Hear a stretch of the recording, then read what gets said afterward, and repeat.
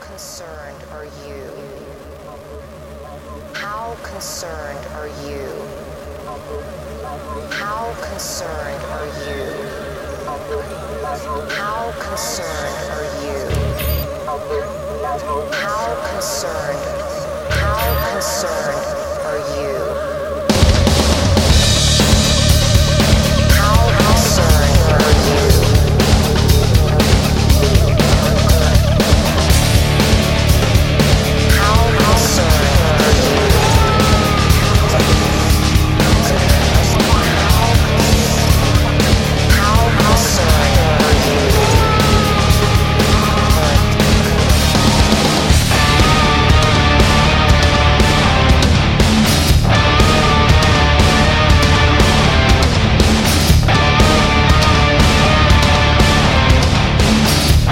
All right, let's get started here. Saturday, 12:03 p.m., November 7th, 2020. How are you guys doing this week? BK here, coming at you from San Diego, California. Please follow me on Twitter at Bravo Kilo Actual, and you can check out my Instagram at BK Actual. And you know what we're going to get into today. Tons to talk about. Of course, we are in the aftermath of the presidential election. And yes, Joe Biden has been elected president, so we're going to get right into that. You guys, I got a lot to cover. I'm going to spend a lot of time on this, try to break down and crunch some of the numbers, go through some of the various theories about fraud, if there is any, and hopefully clear some stuff up. So let's get right to it and start with, yes, Joe Biden. This morning it was confirmed, at least by the media, Joseph R. Biden Jr. has been elected president of the United States, defeating President Donald Trump. Joe Biden, who is 77 years old, will become the 46th president and the oldest man ever sworn into the office. I'll have some vote totals for you later. And along with him, we will get President-elect Biden's running mate, Senator Kamala Harris of California. She will become the first woman on a winning presidential ticket. With his third run for the White House after unsuccessful bids in 1988 and 2008, and after spending 8 years as President Barack Obama's vice president, Joe Biden finally attained a goal that he had dreamed for decades, capping a career in national politics that began with a victory in a 1972 Senate race. So, keep in mind, Biden also won the popular vote by nearly 3 percentage points. I think he has again, we'll get into the vote totals later, but something like 270 something. You needed 270 electoral votes to win. Let me see what else. More than 100 million Americans voted before Election Day, actually, which we'll get into more about the voting by mail thing also later. And Biden, it should be noted, with more than 74 million votes nationwide, broke the vote record set by Barack Obama in 2012, while Trump received more than 70 votes, and that's much more, 70 million votes, that's much more than the 63 million votes he received in 2016 when he beat Hillary Clinton while losing the popular vote. Of course, this was not exactly, it's kind of a mixed bag for all the way around. The punditry and the resistance was looking for a massive landslide, of course, a total repudiation, and that did not happen. Let me just scroll through here a little bit on our live updates page. Remember, Kamala Harris will be, again, the first woman of color, and the first Indian American woman and the first daughter of immigrants to be sworn in as vice president. She is the daughter of a Jamaican father and an Indian mother. She is 56 years old. Amusingly enough, remember, this might be the first time also that the vice president on a ticket once accused publicly her running mate, the president, of being a racist. You guys remember that during the debate? That's right. Let's see. Meanwhile, Trump apparently got the news while he was golfing in suburban Virginia, and now he's got to drive back to the White House in the motorcade. And right now, if I was checking Twitter right before I started the podcast, and there's like a massive crowd growing outside the White House. So he's got that to look forward to. as well. So the fight goes on, of course, with accusations of voter fraud. Twitter flagged all of President Trump's tweets this morning, calling them disputed and potentially misleading. And Trump is focusing his ire on Pennsylvania. Of course, Trump is trailing Biden by about 28,000 votes right now. And it's going to be interesting watching Twitter and how aggressive they become about Trump's tweets. We'll have more to say on that in a moment. There are many, many people out in the streets celebrating, again, which is interesting to me, and it just shows you the emotional investment that people had in on this presidential election. And you can really pin a lot of that on the hysteria that's been whipped up by our media and the spectacle that they've made of themselves in the last 4 years, in my opinion. What else? Of course, the legal battle is vowing to continue. And, I'm trying to save my thoughts for after I get through the actual news, you guys, but I might jump in here and there. And I know a lot of you are like, this isn't over. And I told you like 2 days ago it was over, but we'll get to that in a moment too. Let's see. What else in the live updates page? Well, let me just go here. Yeah, Biden is well ahead of Trump now. It's actually not going to turn out to be that close of a race. Let's see. I'm looking at the map right now. So it's showing Joe Biden with 279 electoral votes, Donald Trump with 214 electoral votes. Arizona has still not been officially called, but he appears, Trump that is, to have lost that state as well. Let's see what else. Trump voters obviously are in shock, disappointment, and belief. It's easy to get caught up. I remember when I filled in for Jesse Kelly on Election Day. I don't know if you guys heard that, but I said, yeah, it's hard to believe when you looked at these images of the rallies, tens of thousands of people, the motorcades, the obvious ground enthusiasm, and you have that, and you basically have zero of that for Joe Biden. It is hard to believe that you lost, but you did lose. And as I told you months ago, Trump hatred, don't underestimate it. That is a powerful motivating force. And the resistance has been ginned up again by the media, pushing their fake news and propaganda for the last 4 years about like Russia collusion nonsense. So many guys that we've seen through the last 4 years. You guys all know them. I've gone over them every single week. They're a complete disgrace. They're obviously one-sided. They obviously had a side they were rooting for the entire time. And that worked on a lot of people. You see the spontaneous celebrations erupting in the streets right now. Not any one of those people, all these people who are pouring out in the streets right now, nothing in their life has changed. That's the funny part. Not a goddamn thing in your life has changed. You're still going to wake up tomorrow and you're still going to head into your shitty job on Monday or whatever it is, and nothing will have changed. But with social media now, this works a tremendous amount on the psyche of the modern person. It's designed to be like that. Remember, all this stuff that goes around in social media, especially Twitter, Facebook, the memes, all that stuff, they're explicitly put together and designed to give you a physiological reaction and an endorphin rush and all this stuff. And what better way than politics? I mean, did you remember when you were a kid growing up, some of you older people, nobody was crying after a presidential election. And if you were seen as like a total goof or like massive street celebrations, anything like that. It wasn't like that.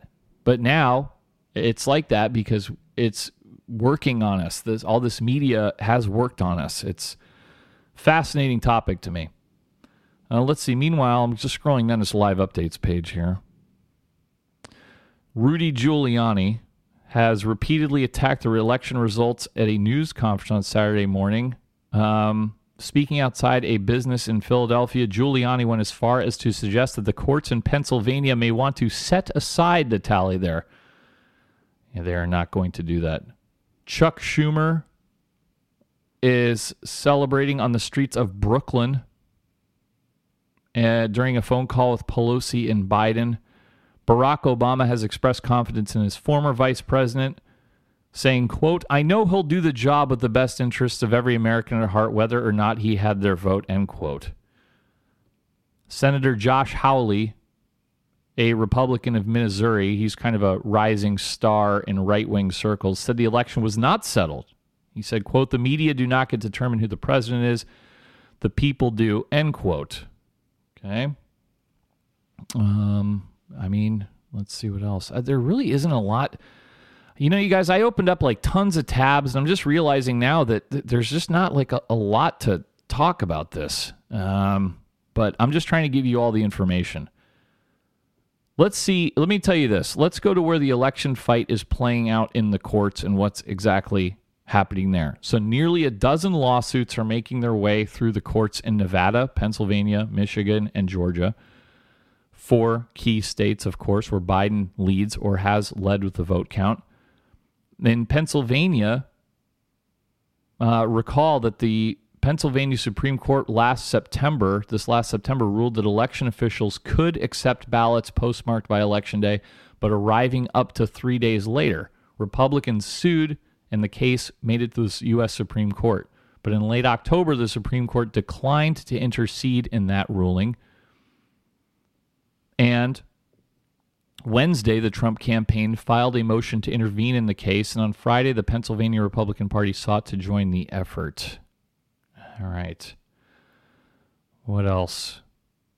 Remember that also in Pennsylvania, a Pennsylvania state court handed Trump a minor victory. A judge ruled that election observers from the Trump campaign who are allowed to stand 10 feet from the vote counting at Philadelphia Convention Center could move closer to 6 feet. Jesus. Oh, God. Let me see. A lot of this doesn't make sense. Like, for example, lawyers for the Trump campaign had filed an emergency petition in federal court claiming that election officials in the city were not abiding by the state's court decision and asking that the count in Philadelphia be delayed. But when the judge asked them about it, Trump's campaign then admitted that, quote, "a non-zero number," end quote, of Republican observers had, in fact, turned up. So the judge said, then what's the problem? Yeah, see, a lot of this stuff is just kind of nonsense. And let's talk about the actual vote counts. Joe Biden right now is leading Trump in the popular vote and, of course, the electoral vote. In the popular vote right now, our latest update, Joe Biden has received 74,493,982 votes. That is 50.5% of the vote total. Meanwhile, Donald Trump has received 70,342,766 votes. That is 47.7% of the vote total. Remember, we had a third-party candidate goofball running as well. And yes, 279 electoral votes for Biden and 214 for Trump. So let's quickly turn. So what happens now? Well, now all eyes are going to turn to Georgia because control of the Senate is going to hang in balance after Senator David Perdue of Georgia, a Republican, fell just short of the majority of votes he needed to win re-election. And that sets the stage for a second January runoff in Georgia, which is, by all accounts and appearances, pretty much a blue state now. So with the Senate narrowly divided between Republicans and Democrats, the twin rematch is scheduled for just 2 weeks before Inauguration Day. Wow. Will almost certainly determine which party comes away with the power to shape the fate of Joe Biden's agenda. So just what this is going to be nuts down in Georgia for the next 2 months. They're looking at a 9-week sprint that could cost another $100 million. and pretty much amount to a referendum on the outcome of the presidential election. This should be interesting. So is the Trump people in Georgia, are they going to be revved up and go after this hard? Are they going to be motivated? Or are they going to be in their basements licking their wounds? Only time will tell. Conversely, is the resistance in Georgia, are they going to be feeling their oats? They're going to pour out even harder for this Senate election? Georgia's special Senate election has been destined for a runoff since Tuesday when the Reverend Dr. Raphael Warnock, a Democrat, and Senator Kelly Loeffler, a Republican, emerged as the top two vote-getters in a crowded field vying to replace the retiring Senator Johnny Isakson. It's funny, I never even heard of Johnny Isakson before in my life. So Republicans had hoped they could keep off a second such contest in Perdue's case. By the time his race was called on Friday night after a protracted count, Perdue had a razor-thin lead over John Ossoff, his Democratic challenger. Now, two other Senate races in North Carolina and in Alaska had not yet been called on Friday night, but Republicans were leading in both and expected to win, which would put them at 50 seats to the Democrats' 48 seats. But if Democrats took both of Georgia's seats in this election coming up, they would draw the Senate to a 50-50 tie, effectively taking control of the Senate because then Vice President Kamala Harris would be empowered to cast tie-breaking votes. So look, it's going to be a fucking shit show in Georgia for the next 9 weeks. Abso-friggin-lutely. What else with the election? Well, let's talk a little bit. I know most of you guys are not in California, but it was pretty interesting out here, and it's a fascinating play on the dynamics out here, which I've told you in the past a little bit before. I know we have this rep as this big blue state, and yes, in some cases, in some respects, it's very much deserved. However, we had, it was an interesting thing. It seems that Californians like voting for liberal politicians, but they like their policies a lot less. Because we, Californians, overwhelmingly went to Joe Biden. It was almost 2/3 going to Joe Biden. And, just a side note, it's so hard to win a national election as a Republican when you discount almost immediately the entire West Coast. And I don't know how you fix that beyond just time and demographic changes. It's very difficult to start in the hole when you know you're going to lose the entire West Coast plus New York. That's what you start out at. So it's always going to be incredibly challenging for a Republican to win a national election that way. But the big story out here was the series of referendums that California voters rejected. For example, we rejected affirmative action. Remember, I told you guys they were trying to bring that back 25 years after California voters rejected it the first time back in 1996. Well, the white liberals out here wanted it back badly, and they put it on the ballot again, and it lost again. So hopefully this is the fucking end of it. I'm tired of hearing about it, okay? We're not going to hand the government power to discriminate by skin color and ethnicity. We're just not going to do it, okay? We've moved past it. Fucking accept it and get over it. I'm tired of hearing about it.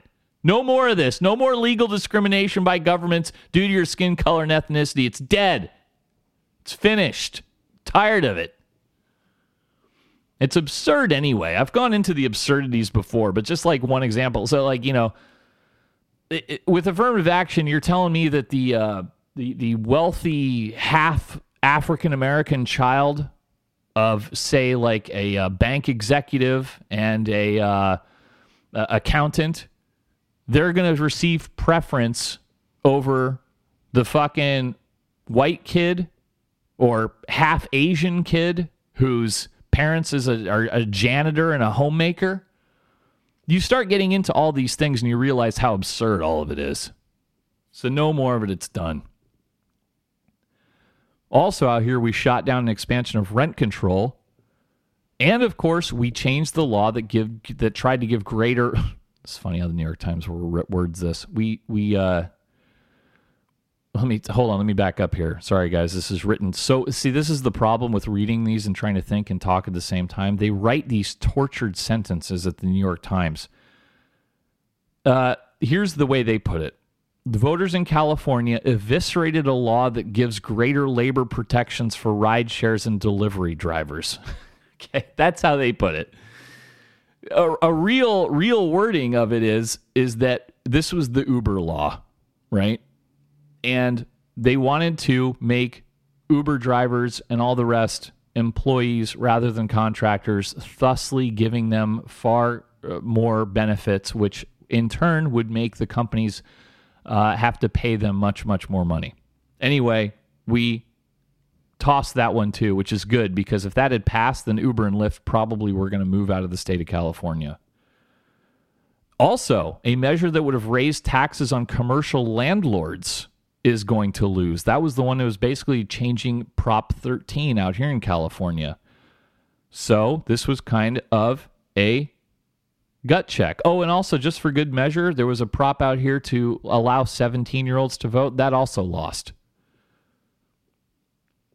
So yes, on the other hand, we did restore voting rights for felons who were on parole.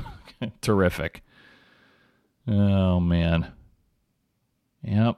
That affirmative action measure on the ballot dated again to 1996. That year, 55% of the state's electorate voted to ban the use of race, ethnicity, national origin, or gender in public hiring, contracting, and university admissions. You know, let's just be clear. The reason they put this back on the ballot is because white liberals feel there are too many Asians in the University of California system. That's fucking basically the meat and potatoes of it. They can church it up all they want, but that's what it is.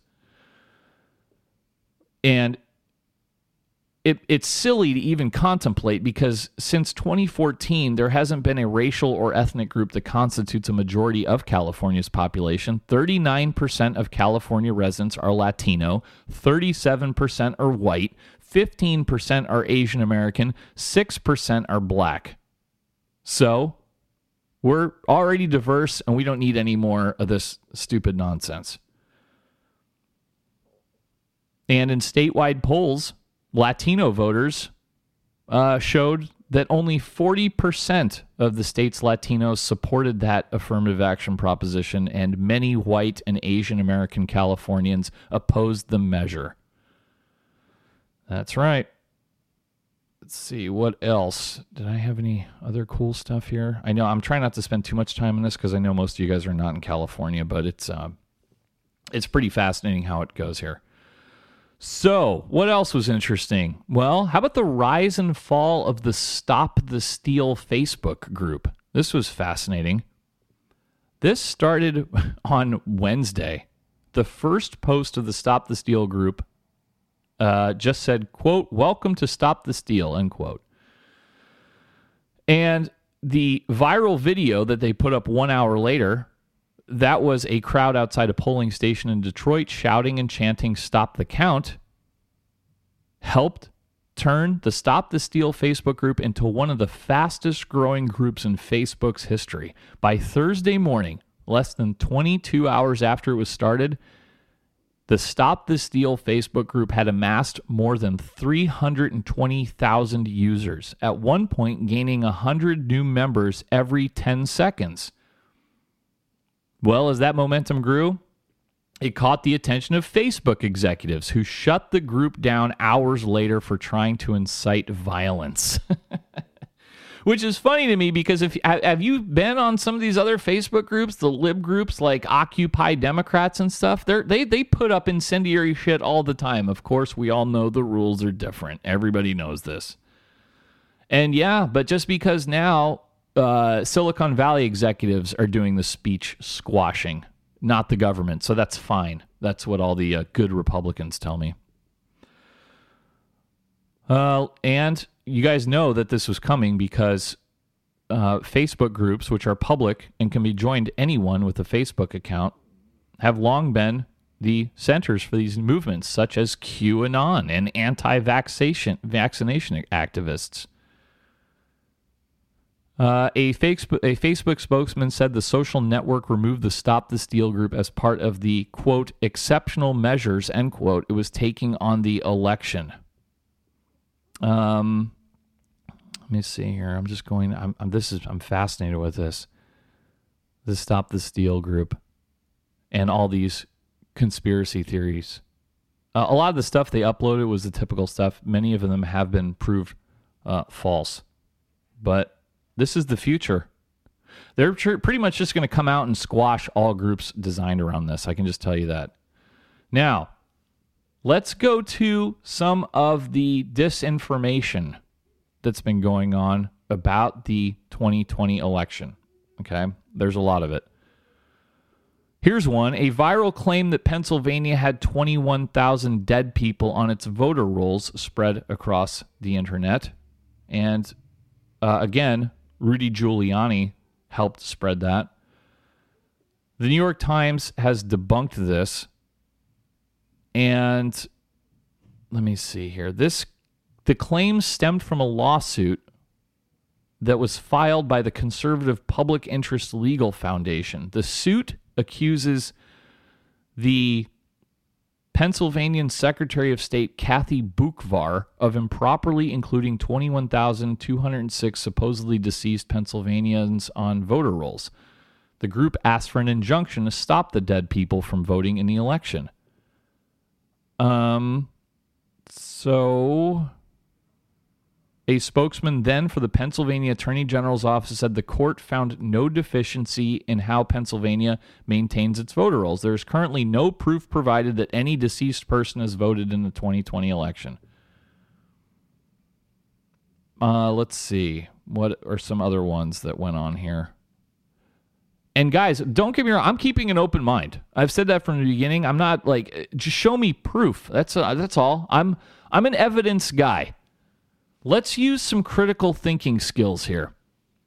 I'm more than willing to entertain conspiracy theories. I want to see proof. And if you don't have any proof, then I just stop listening to you. But I'm happy to listen if you show up for something real. What else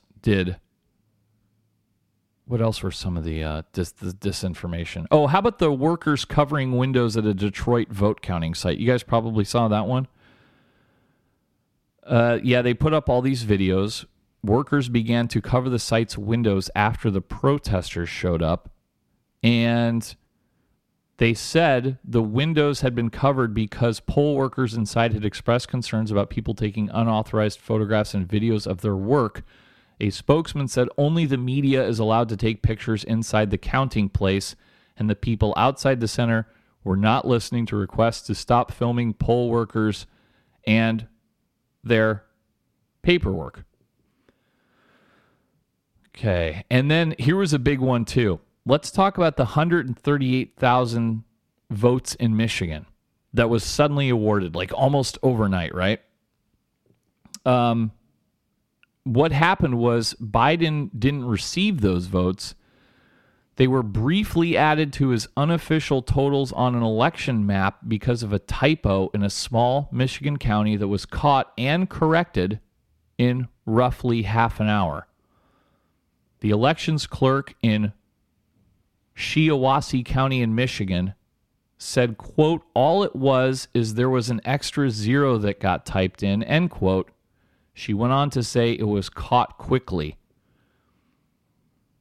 In other words, when the elections clerk sent the county's unofficial vote counts to Michigan officials early Wednesday, they accidentally reported Mr. Biden's tally at 153,710 when it should have been 15,371. Okay, so they added the zero on the end of it.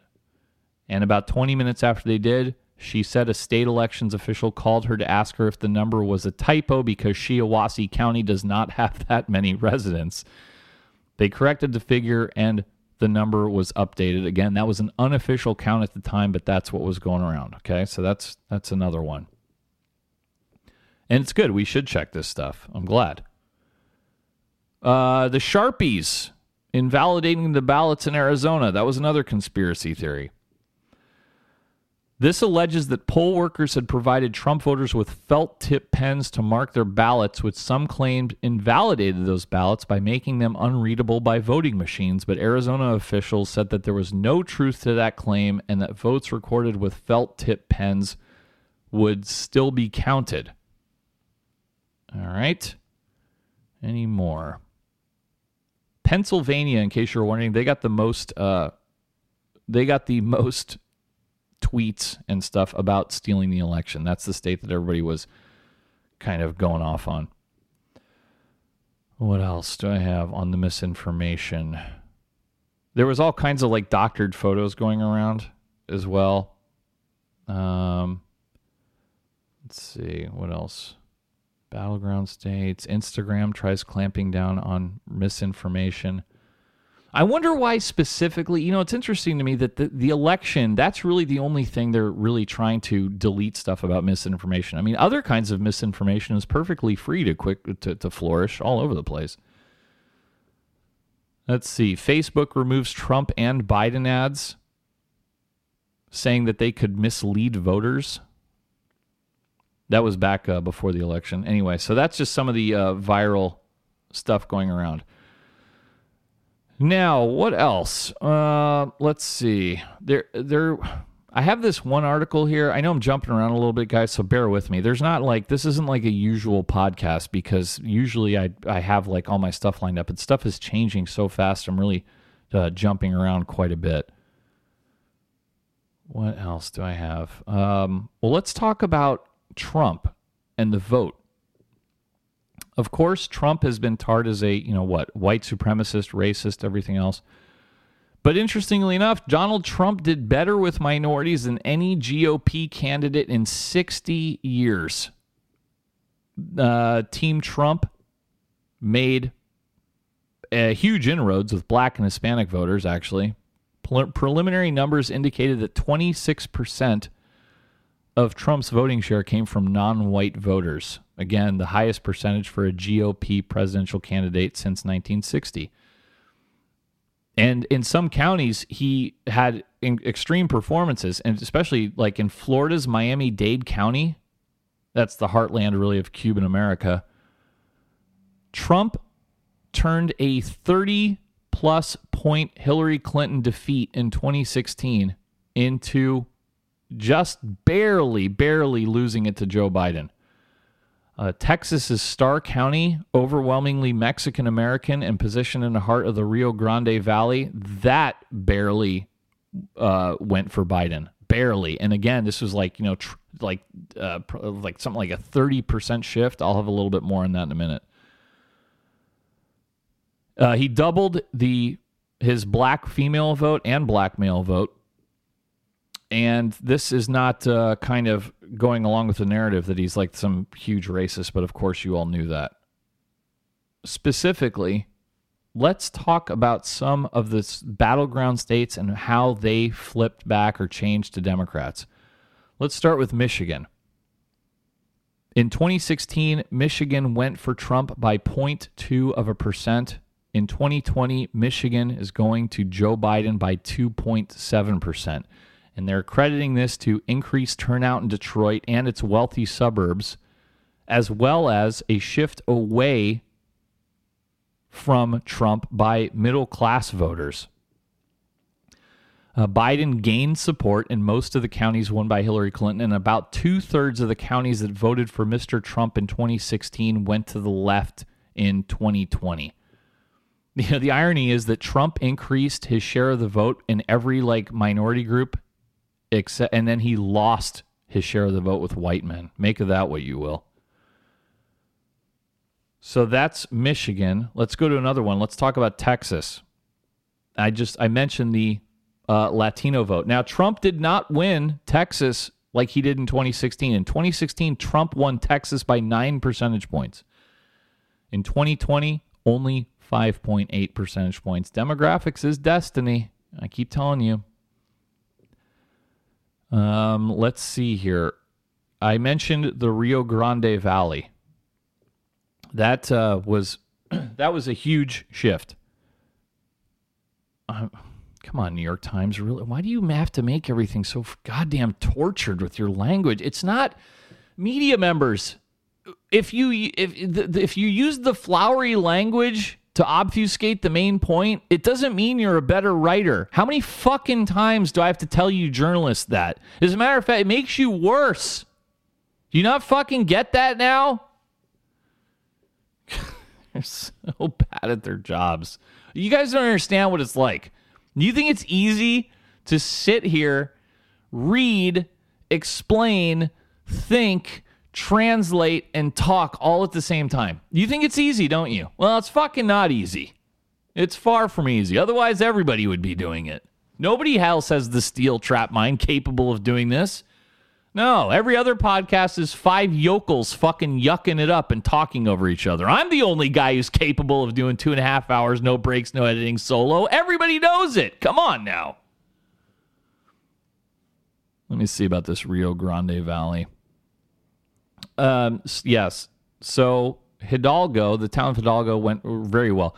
And it's funny, the Rio Grande Valley, if you don't know, it's right on the border with Mexico. So how do you explain this? Like, so where the town of McAllen is, the city of McAllen, that went huge for Trump. Now, listen to this stat. Starr County, that's a rural border county.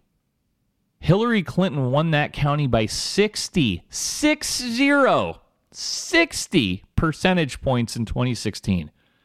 Biden did win it, but only by 5 points.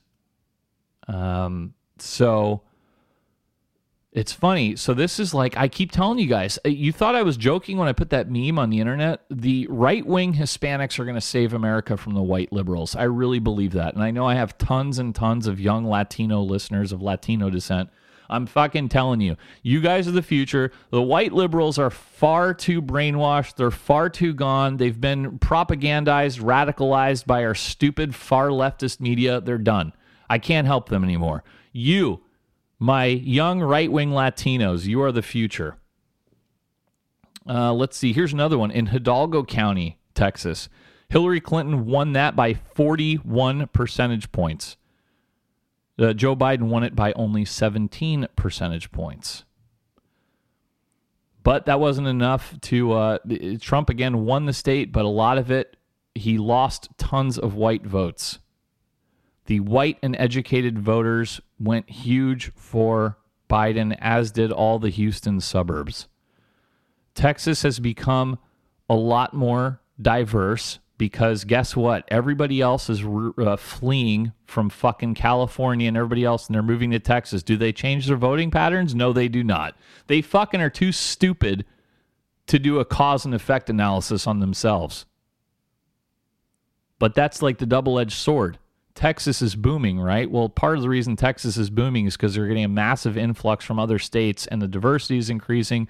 You get a lot more white, educated liberals moving in, and those people are too stupid to see the reason they left their other state in the first place, and they move to Texas and they vote for far-left candidates. So that's what's going to happen in Texas eventually, too. Again, demographics is destiny, you guys. This is what happens.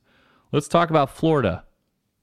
Florida has shifted further to the right. In 2016, Trump won Florida by 1.2%. In 2020, Trump won Florida by 3.4%. And more than half the counties in Florida did swing to the right. About a third of the counties did vote more Democratic. Joe Biden did well in Pinellas County. That's home to St. Petersburg. Biden did flip a large county. That was Duval County, where Jacksonville is. Trump had won that in 2016.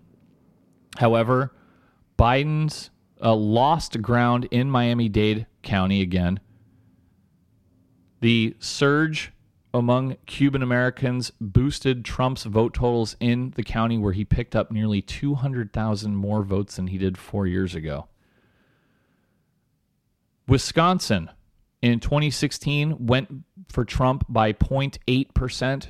In 2020, Wisconsin went by 0.6% to Joe Biden. So Joe Biden has flipped Wisconsin. And that came in part from the strength of voters in cities and suburbs. They went to the left huge. Of course, the usual suspects: Madison, Milwaukee. So I think Biden right now is about 20,000 votes ahead of Trump in Wisconsin. Turnout was up 13% in the mainly rural counties that favored Trump in 2016. For example, in Burnett County, voting surged 16%. Just going through this. I know some of this is a little bit dry, you guys, but honestly, I was trying to prepare for the podcast, and I was like looking for other shit to talk about, and it's all election all the time right now. So bear with me. So I figured, what the hell, we'll nerd out a little bit on some of these statistics. But the big thing is suburbs moved away from Trump, and that was a kind of common theme throughout the country. Suburban counties that were already Democratic leaning before 2020 tilted more so, and many that were deeply Republican went several points away from the president. On average, Biden improved on Hillary Clinton's performance in 373 suburban counties around the country by about 4.8 percentage points, and that's as of Friday morning. And those patterns follow a trend from the 2018 midterm election, when voters in increasingly diverse and highly educated suburbs swept many Republican members of Congress out of office. Let's see here. Cobb County, Georgia, that had a surge of votes for Mr. Biden, and he made deep gains there. And Cobb County voted handily for Mitt Romney in 2012. So they look to be solidly Democratic, and Georgia is emerging as this blue state. Yeah, this isn't the South of 1980 anymore. That's for sure. And how about Arizona? Let's talk about Arizona. Well, you want to talk about demographics is destiny. 10 years ago, Maricopa County was the place that started the political careers of Republicans, like Joe Arpaio. Remember him, the Sheriff Joe. Well, Maricopa County is now undergoing what may be one of the biggest political shifts of any major county in the United States in recent years. The last time Maricopa County came this close to siding with a Democratic presidential candidate was in 1948. Yeah, that's right. You know, just a side note, I'm looking at a quote here from a guy named Joseph Garcia. He says, quote, "We think of John Wayne in the Sonoran Desert when we have visions of Arizona, but the truth is we're an urban state where the Phoenix metro area is the heart and soul of Arizona at this point," end quote. Okay, very good. He is executive director of something called Chicanos por la Causa Action Fund. That's a Phoenix group. It's funny. Do you ever notice that when the ethnic minority groups actually outnumber the whites, they still keep all of their ethnic and skin color based political action groups? Out here in California, whites are a minority. Hispanics are the majority in California. And they still have many, many, many, many, many groups out here and support groups and for Latinos. You know, they're not going to give them up just because they're the majority now. See how that works? That's funny. The Chicanos por la Causa Action Fund. That is a Phoenix group that helped register and turn out thousands of Latino voters. Good. Hey, Arizona people, where's your fucking group? Where's your group that's doing any work? There is now a considerable list of elected positions in Maricopa County that are held by Democrats, including county recorder and sheriff. This is funny. They say the New York Times writes various factors have contributed to the political reconfiguration. Do they mention immigration at all? Nope, they don't. Biden led Trump by about 3 percentage points in Maricopa County as of Friday afternoon, in a county that Mitt Romney won in 2012 by 12 percentage points. That's a 15 percentage point change in 8 years. Wow. Let's see what else here. Maricopa County accounts for about 60% of Arizona's population, with nearly 4.5 million people. Oh, here we go. Here's some finally in the very bottom paragraph. The rapid growth of its Latino population of Maricopa County. In the year 2000, there were 365,000 Latinos in Maricopa County. In 2020, guess how many? 1.3 million. You know what? I know it's mind blowing, isn't it? When you import tons and tons of people who are very comfortable with like socialist governments in a very, very short amount of time without properly assimilating them into, the United States way of doing things, it turns out that they change the electorate. I know. Who'd have thought? It's funny because if you say that and you're like cautionary about it, you're immediately labeled like a white supremacist or a racist. But you can say the same exact thing but couch it in glowing terms, and it's like a front page article in the New York Times. You guys ever notice that? That's right. Let's see what else in here about Maricopa County.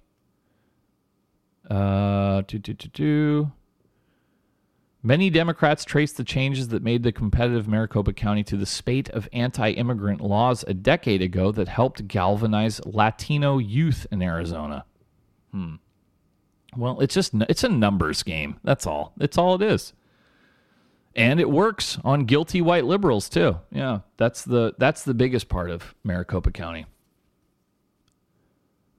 In 2012, a Democratic state legislature represents a district in Phoenix and Glendale, began her political career as a field organizer. In 2012, she ran for office and lost by just 113 votes.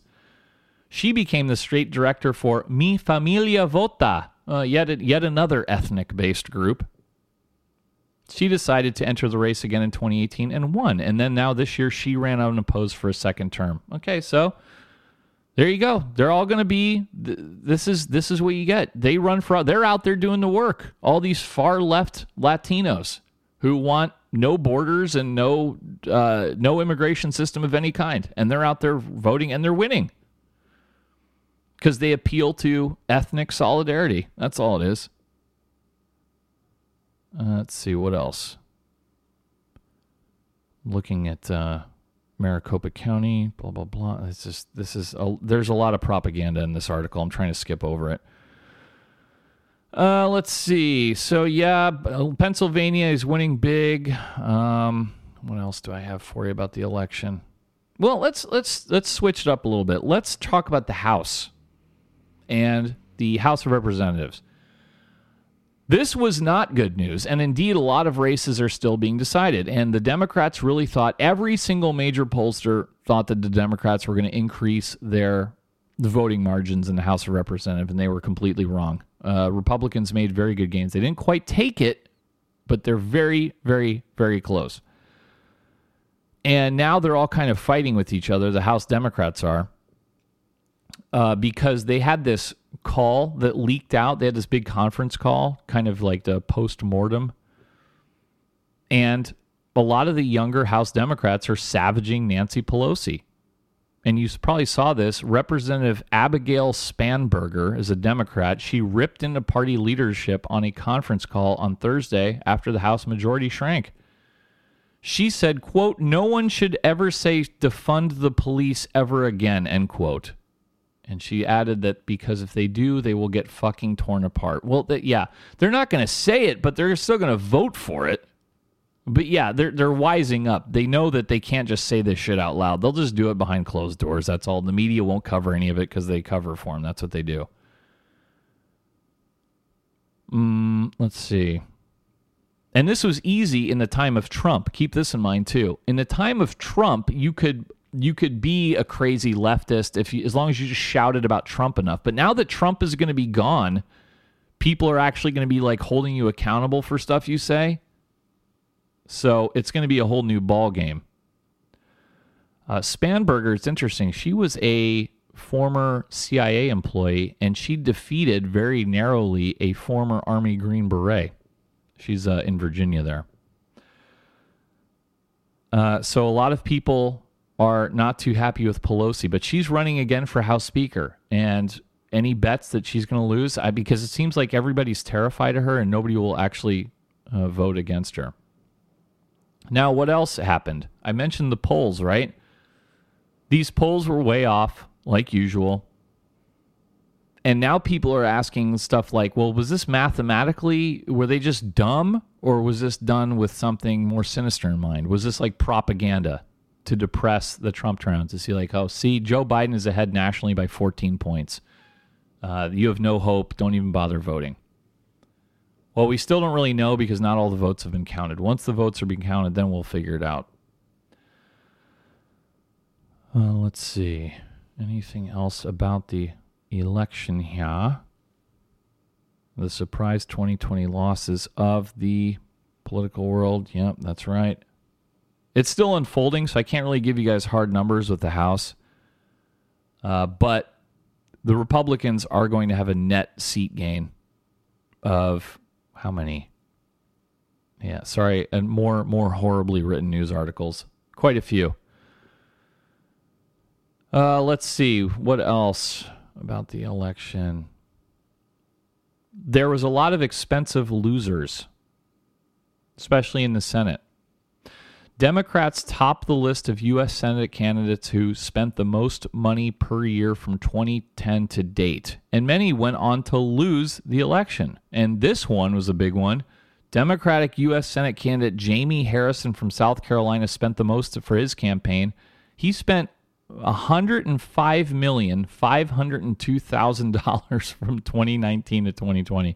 He was defeated by incumbent Republican South Carolina Senator Lindsey Graham, who spent $59,742,000 from 2019 to 2020. Oh, you know who the second most expensive Democratic loser since 2010 has been? My man, dude. Former U.S. Senate candidate Beto O'Rourke from Texas. He spent from 2017 to 2018 $80,458,000, and he too was defeated. Let's see. And Kentucky's Amy McGrath, she fucking got blown out too by Mitch McConnell, which was funny, and she blew $75,280,000 from 2019 to 2020. Yeah, Mitch McConnell won easily. It wasn't even close. Just goes to show you. All right. What else about the election? Okay, so how about my thoughts? So that's pretty much the election, you guys. So let's get to... I don't want to get into it more because I'm already bored to death with it. I did write down a few quick notes here. Okay, let's talk about the vote itself. I know I never usually use notes, but for this one I did notes because I wanted to hit a few key points. The vote itself. Okay.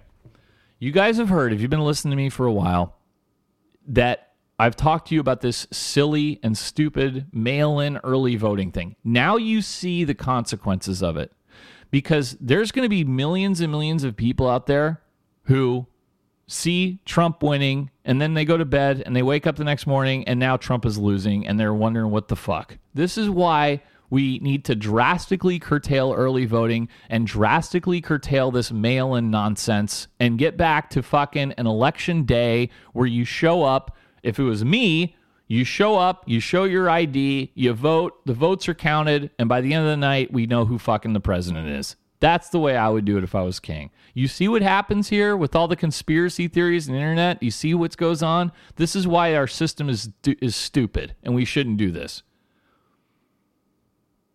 The voting trends themselves, again, historic increase in minorities for the Republicans. Again, it's not all bad.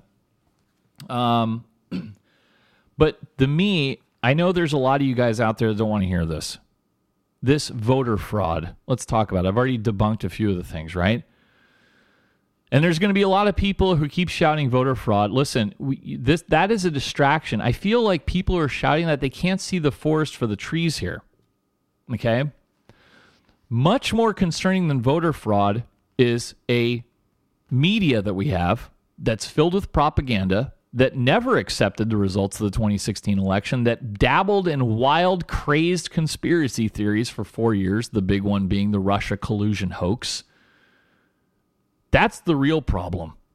And the other second real problem is our far left education system. We have completely let academia be dominated by far leftists, far outside any kind of moderate mainstream, like way out.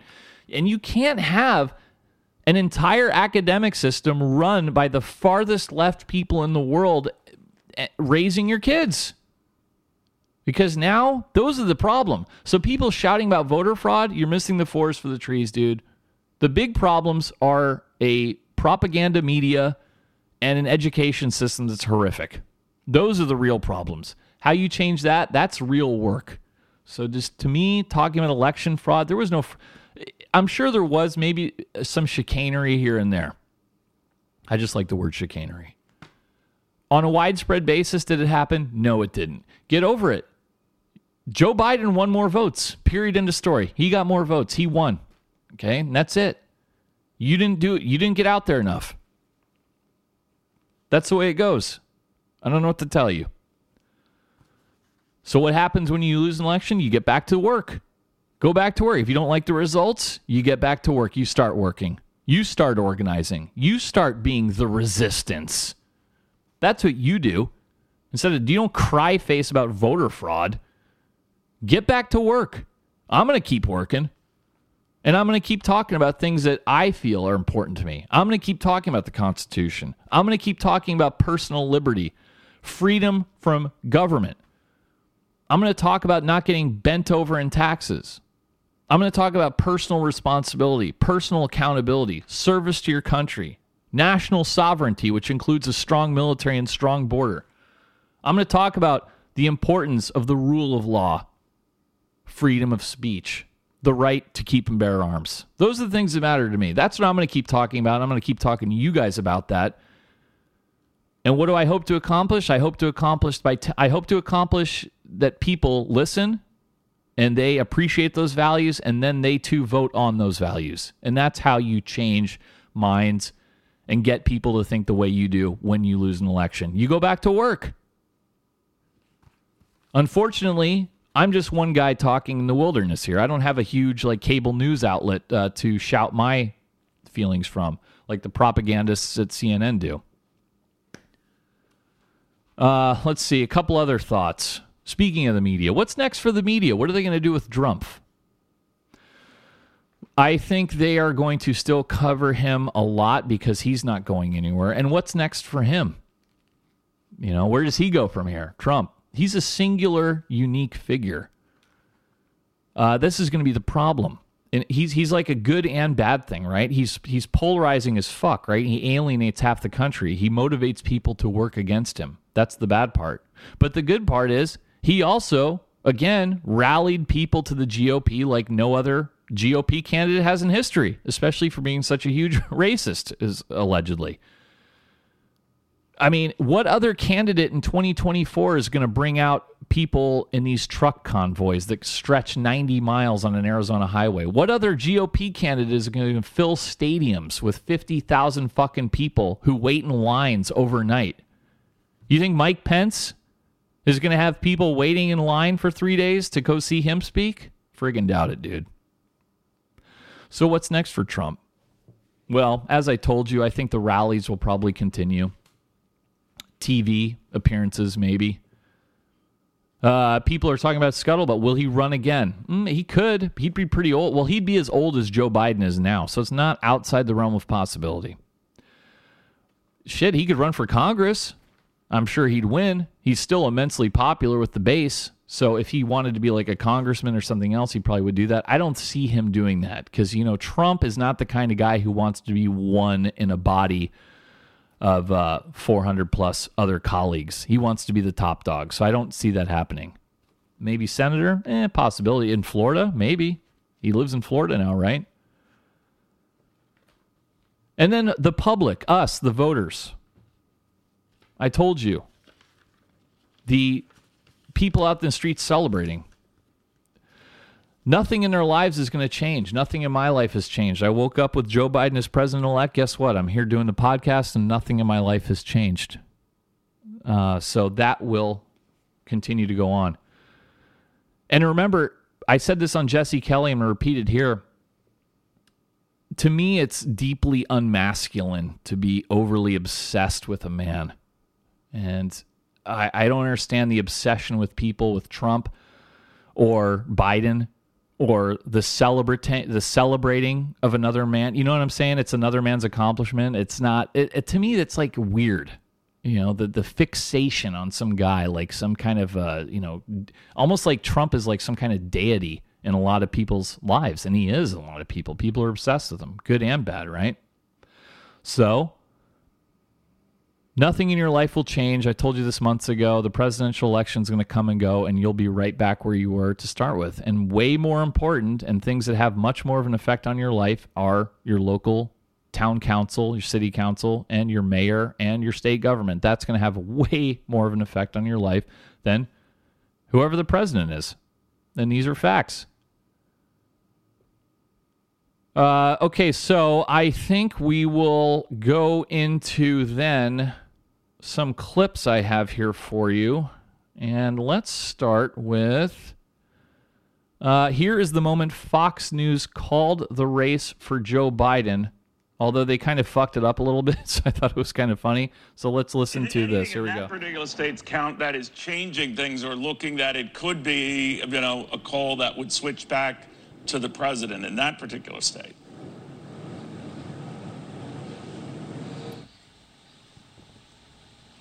All right, I apologize for that. We've lost him here.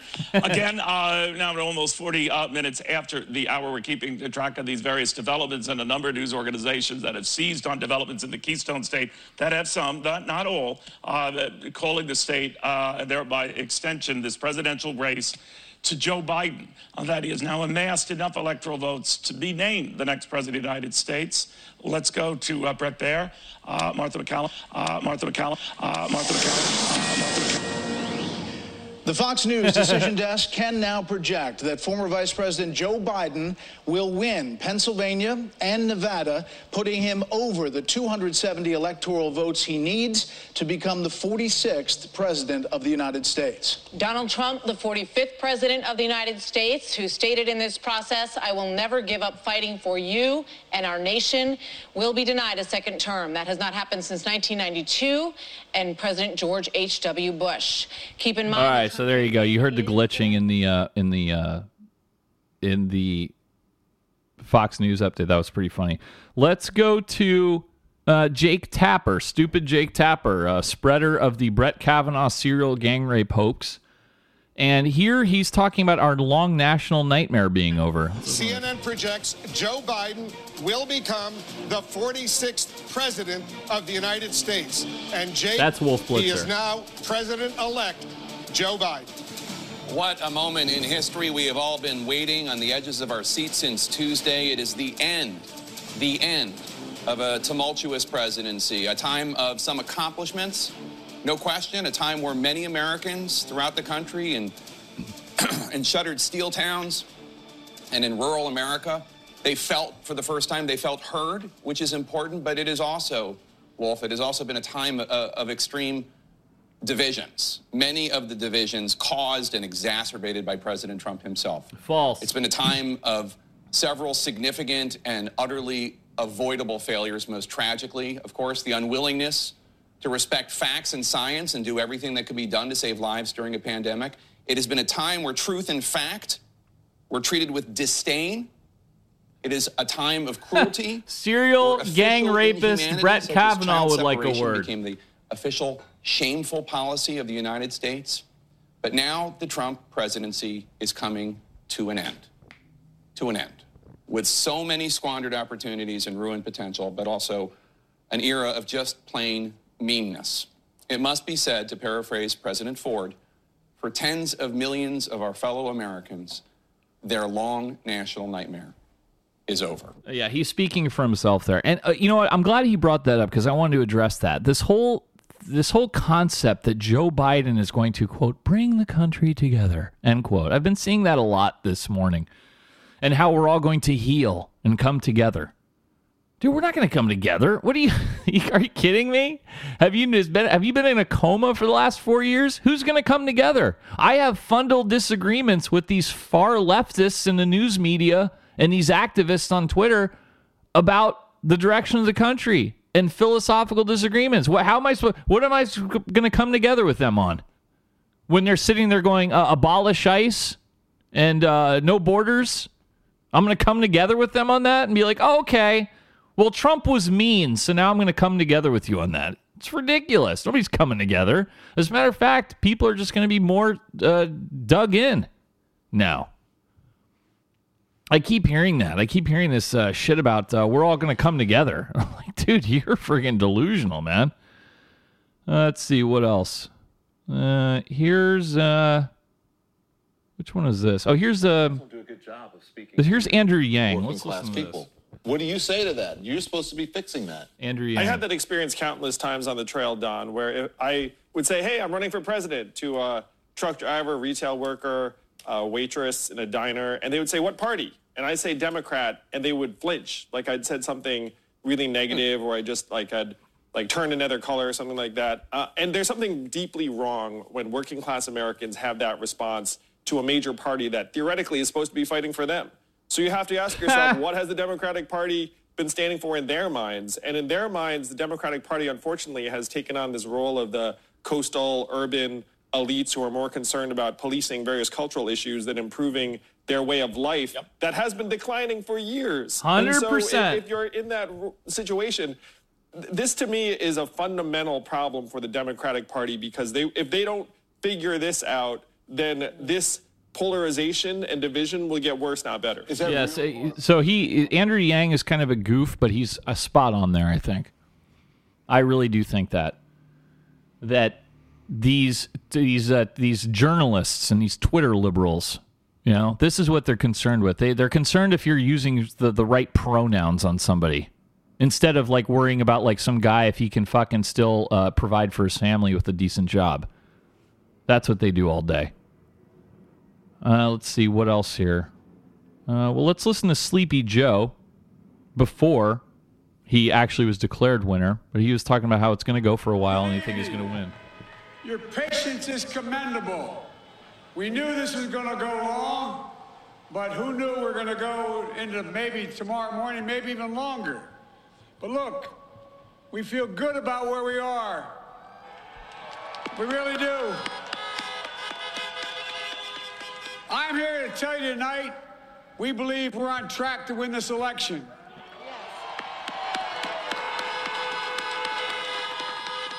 We knew because of the unprecedented early vote and the mail-in vote that it's going to take a while. We're going to have to be patient until the hard work of tallying the votes is finished. And it ain't over till every vote is counted. Okay, there he is. President-elect Joe Biden. God help us all. Let's see what else. Oh, man. Let's see. Oh, this one is good. Do you know that guy, that dope Van Jones on CNN? Did you see he had a weepy meltdown? And this was what kills me about the time we live in. This was seen, this grown man crying his eyes out is seen as very touching by a huge percentage of our population. It made me fucking want to barf. I'm like, God, have some dignity. Over a politician, you're weeping? I listened to 10 seconds of this clip, and then I saved. I haven't even heard the whole thing. It was more than I can stomach. Let's listen to dope CNN Van Jones here. Here we go. There he goes. He's all broken up. Look at him. Well, it's easier to be a parent this morning. It's easier to be a dad. I can't tell if this is acting or not. It's easier to tell your kids character matters. It matters. Telling the truth matters. Being a good person matters. And it's easier for a whole lot of people. If you're Muslim in this country, you don't have to worry if the president doesn't want you here. If you're an immigrant, you don't have to worry if the president's going to be happier to have babies snatched away or send dreamers back for no reason. This is vindication for a lot of people who have really suffered. The I can't breathe. That wasn't just George Floyd. That was a lot of people that felt that they couldn't breathe. Every day you're waking up and you're getting these tweets and you just don't know. And you're going to the store and people who have been afraid to show their racism are getting nastier and nastier to you. And you're worried about your kids and you're worried about your sister. And can she just go to Walmart and get back into her car without somebody saying something to her? Oh, my God. And you spent so much of your life energy just trying to hold it together. And this is a big deal. I can't anymore. My God, dude. Get some fucking therapy, dude, and grow up. God. Is this what men are in America now? And you wonder what's wrong with the media? That's the man on fucking who gets to go on TV and talk to you. That guy.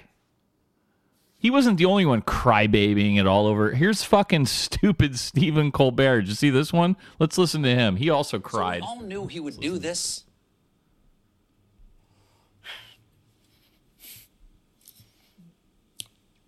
There he is, crying away.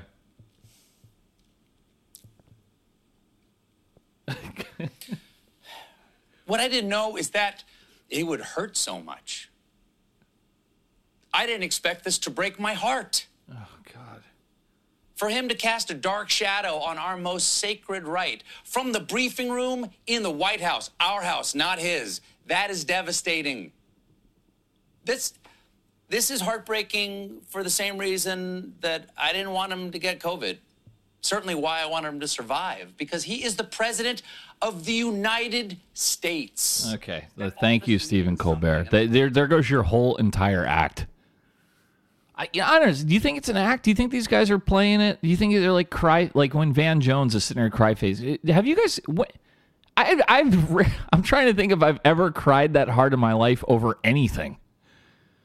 And you're gonna cry about that because Joe Biden became president of all people, too. Joe Biden. God. Oh man, what a time to be alive. Let's listen to Nancy Pelosi. Let's listen to this one. For our country. Because Joe Biden is a unifier, because he is determined to bring people together, because he respects all points of view, and as he has said, I ran as a Democrat, I'll govern as president for all of the people, whether they voted for me or not. What is that? Okay, let me stop it right there. What does that mean? What does that mean I'm going to govern for all? Does that mean he's not going to pursue the far left agenda? Because he is going to. I'm not even going to play the rest of that clip because apparently because of the new COVID surge, which we'll get into in a minute, everybody's wearing masks again. It's kind of hard to hear. Did you guys notice that? All of a sudden, everybody now, whether it's like Monday Night Football or a politician, they're all back to wearing masks. And let's see. And then funny, here's a little bit of Alex Jones. He showed up at the Phoenix rally with a bullhorn. Let's listen to this. You're not going to let them steal this. We're not going to let them steal it in Georgia. We're not going to let them steal it in Pennsylvania. And you are here in defiance. And you are amazing. USA! USA! USA! USA! USA! All right, very good. And finally, just to wrap up the news here, there were 2 armed members of Vets for Trump group that were arrested near the Philadelphia vote counting location. Did you guys see this one? Yeah, 2 men with loaded handguns were arrested Thursday near the Philadelphia Convention Center where an ongoing vote count did decide the presidential election. This was Joshua Macias, 42 years old, and Antonio LaMotta, 61 years old. They traveled from the Virginia Beach, Virginia area and did not have permits to carry the weapons in Pennsylvania. Uh-oh. And now they're being charged with illegal firearms possession. Oh, man. The men were arrested after the FBI in Virginia relayed a tip to the Philadelphia police. Interesting. And that's all they said about that. So how did the FBI in Virginia know about this? I want to know. They must have been watching this guy. And they said that the vehicle they were driving in had a window sticker for the right-wing conspiracy theory QAnon. Oh, man. Let's see. Oh, these guys are military, too.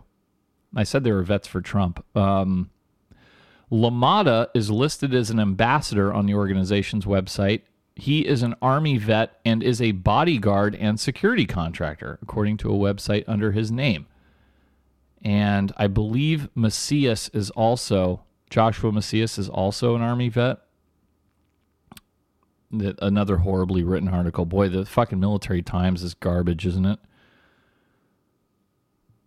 Macias posted a video to Facebook on Thursday showing him outside the convention center wearing a T-shirt that said "Veterans for Trump." Okay. Well, it sounds like they're already being called terrorists. I don't know exactly what they're planning. They don't really go into a lot of it. All right, guys, that's it. That's your fucking presidential election 2020. It's all over. I pretty much said everything I thought to. The answer now is, what do? Well, we go back to work. And we start telling the next generation, the next group of voters about our values and what we think and how to best reflect those. And, you guys who want to make a difference, you should run for office. I listed some of the people who are. All these activists, they're running for office. I encourage you to get out and run for office in your communities and spread the message, Spread the message of personal liberty and freedom, which, is funny. Did you notice that didn't come up at all in the presidential election by either side? It's hard to find somebody in this day and age who's a politician who's going to talk about that. Personal liberty and freedom, and we take it for granted because we live in the United States of America. Go to another country and think you have personal liberty and freedom. You fucking don't. We're lucky to have it, and if you don't fight for it every day, it's going to disappear here just like it has in a lot of other countries, especially the freedom of speech. That's the big one. Once that goes, it's all over. So I encourage you guys to run for office. Go be politicians yourselves and talk about personal liberty and freedom. Talk about the freedom of speech and how important that is. Talk about the U.S. Constitution, the right to bear arms, all of that stuff that's important to us. And I would encourage you to do that. So there you go. We'll get back to work and we'll go from here. Now let's go on to some of our international news here. Let's start on a amusing note. A Florida man who has been arrested. What did he get arrested for? Well, he was so insecure about his penis size that he whipped out a gun when a motorist mocked his penis after asking why he revved his Jeep's engine. The guy said, "You must have a small dick." So then, God, you guys, I don't know what it is this week. These articles are just a fucking abortion that I have to read. It's so hard to follow. It's unbelievable. It's so hard. It should not be this hard. I have to go down to like the 8th paragraph to get the actual dude's name who pulled out the gun over anger over his penis size. It's not this difficult. It should not be this difficult. So this guy's name was Dustin Allen Coons. Is that the right? Yes. Okay. It's so hard to read. Okay, so Dustin Allen Coons pulled out a 9mm Smith & Wesson after another driver told him he must have a small dick after revving his engine. So he's in jail on felony charges. So don't do that, you guys. Come on, stop. Let's go to some international news. I tweeted this one out at Bravo Kilo Actual. Did you see the UK media report that claiming that President Vladimir Putin was planning to resign due to health conditions? Well, they are pushing back on that now. Kremlin spokesman Dmitry Peskov has denied that UK report. He claims that Putin is in excellent health. Now, this statement came after The Sun, which is a British tabloid but is usually pretty accurate, citing sources, said that Putin was planning to quit next year after showing possible symptoms of Parkinson's disease. According to The Sun, observers studied recent footage where Putin's leg appeared to be in constant motion while he seemed to be in pain clutching the armrest of a chair, and his fingers seemed to be twitching while he held up a cup believed to contain painkillers. All right. And this report came after the lower house of Russia's legislature proposed a law that could provide Russian ex-presidents immunity from criminal prosecution in their lifetime, not merely while in office. The bill, published on a government website, is one of several being introduced following constitutional reforms that, among other things, allow Putin to run again when his term ends in 2024. So, the bill will become law if the lower house votes to approve it in 3 readings, the upper house backs it, and Putin then signs it. Remember that Vladimir Putin was first elected as Russia's president in the year 2000. He has served longer than any Russian or Soviet politician since the early 1950s and could be on course to be one of his nation's longest-serving leaders. Yeah, he's not going anywhere. Let's go to Guatemala, where rescue teams are digging through mud and debris in a remote village in central Guatemala, searching for more than 100 people whose homes were swallowed up by a massive mudslide caused by rainfall from remnants of Hurricane Eta. Yeah, part of a mountain slope sheared off and smothered some 24 homes in the village of Cueja, said rescuers.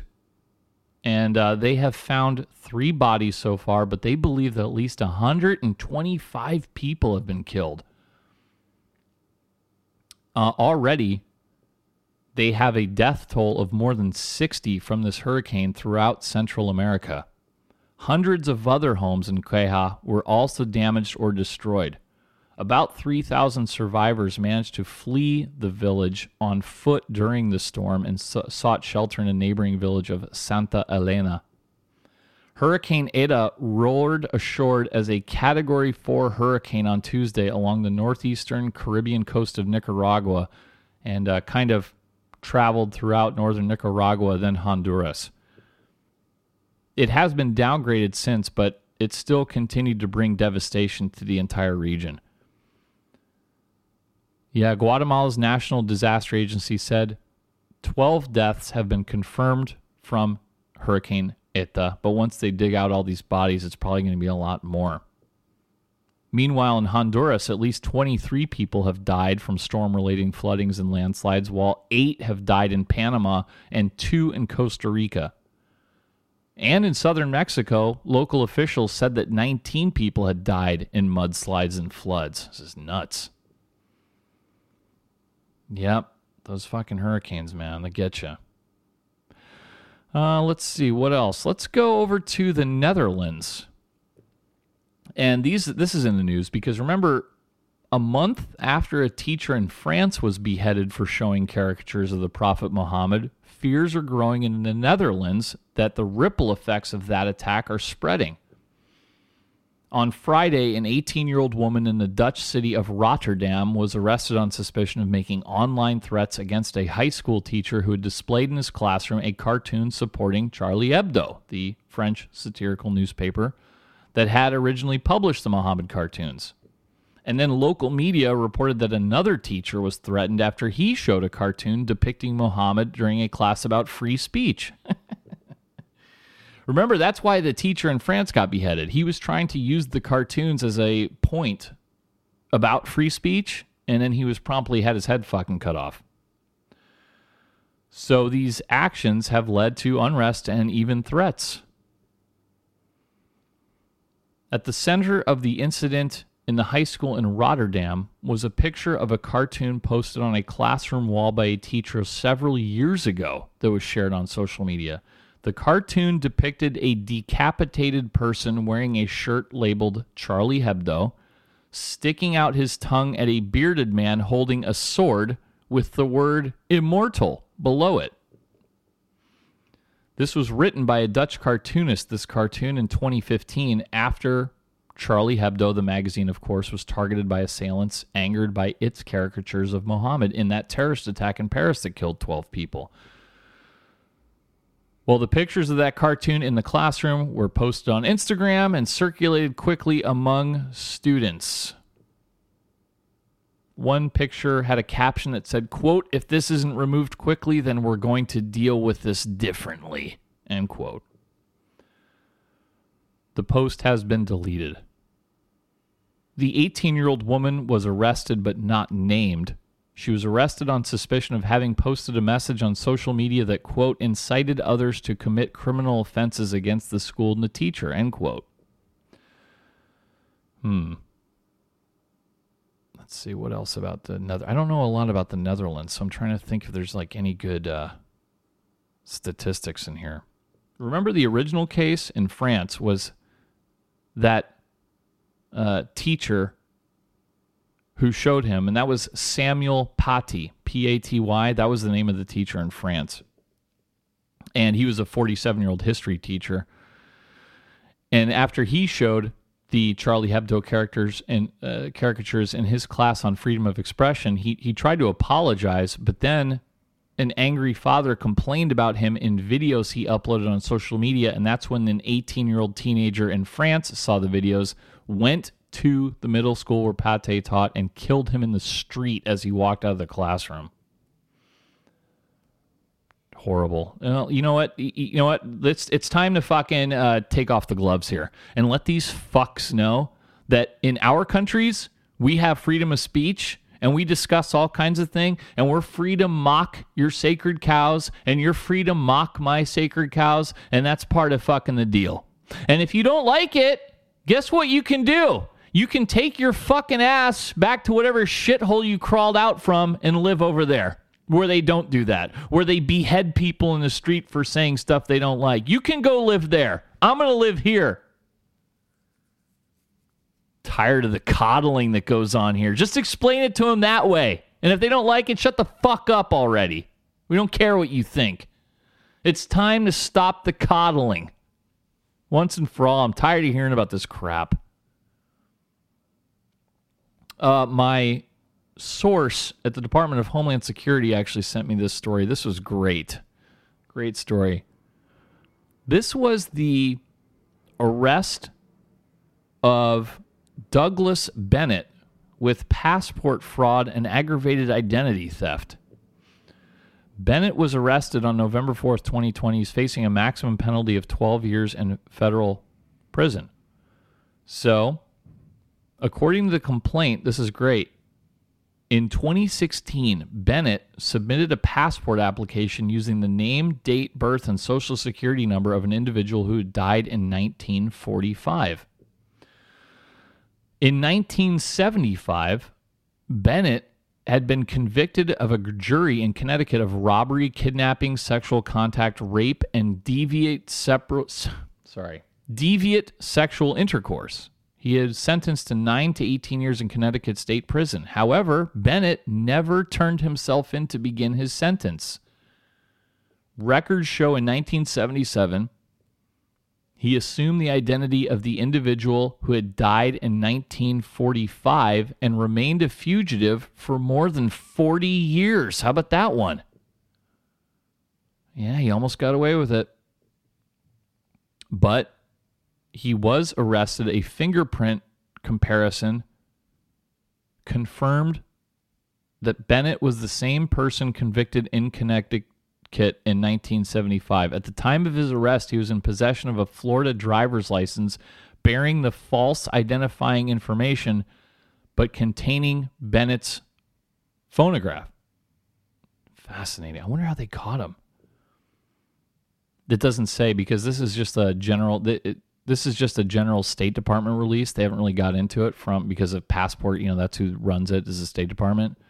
But they haven't really put out much detail. But I'm wondering how they caught the guy. Fascinating story. But he got away with it for 40 years. He probably thought he was home free. Nope, we caught up to him. Good job. Let's talk about Jacob Blake. Everybody remember who Jacob Blake is? Of course, the 29-year-old black man who was partly paralyzed after a white police officer shot him 7 times in Kenosha, Wisconsin, setting off the protests there. Everybody remember that? Well, prosecutors on Friday, yesterday, very quietly dropped the sexual assault charge against him. And, yep, the prosecutors in Kenosha and Mr. Blake's lawyer resolved charges that he had faced after a woman accused him of sexually assaulting her in May. You guys remember this? This is where he allegedly stuck his fingers up a woman's genitals. Unsolicited, by the way. prosecutors dropped one count of third-degree sexual assault outright and agreed to drop one count of criminal trespass if Blake pleaded guilty to 2 counts of disorderly conduct. He made a virtual court appearance via Zoom. Oh, this is nice. You know what, James? You know what Jacob Blake said to the court? He said, quote, "Honestly, Your Honor, although I plead guilty to this, I don't consider myself to be guilty," end quote. Okay, so he says he's done nothing wrong. Blake maintained that he did not commit sexual assault, and by dropping the charge, prosecutors acknowledged that, quote, "ultimately the state could not prove it in court," end quote.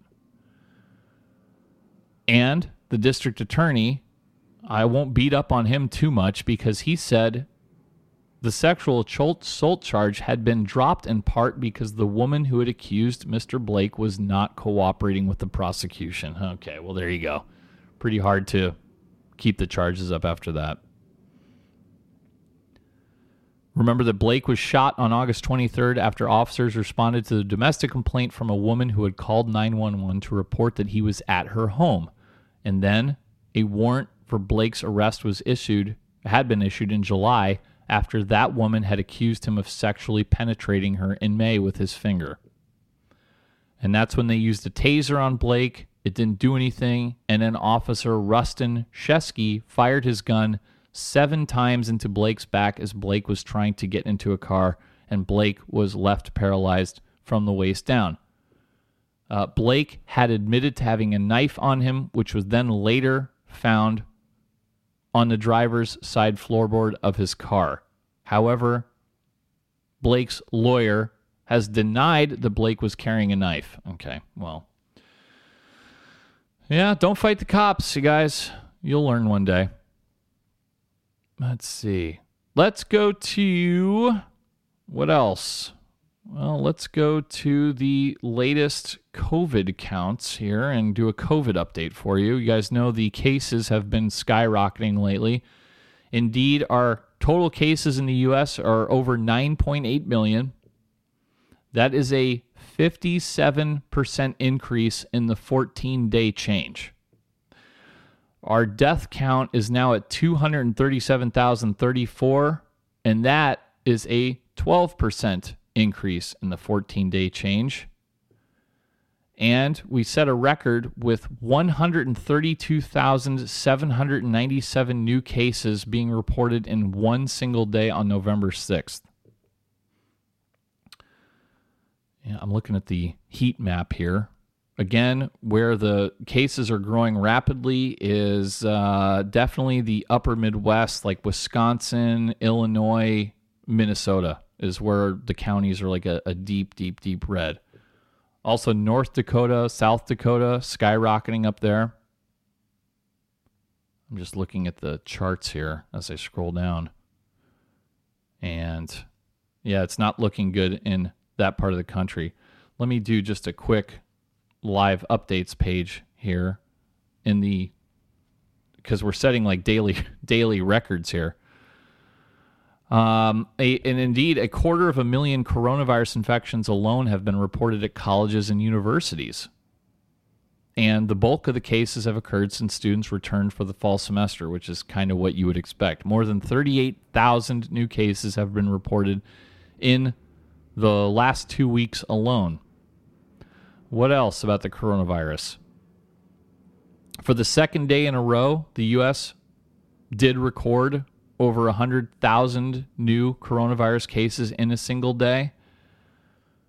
Let's see. Yep, by Thursday night, I already told you that one. 5 states set single-day case records on Wednesday. That was Colorado, Indiana, Maine, Minnesota, and Nebraska.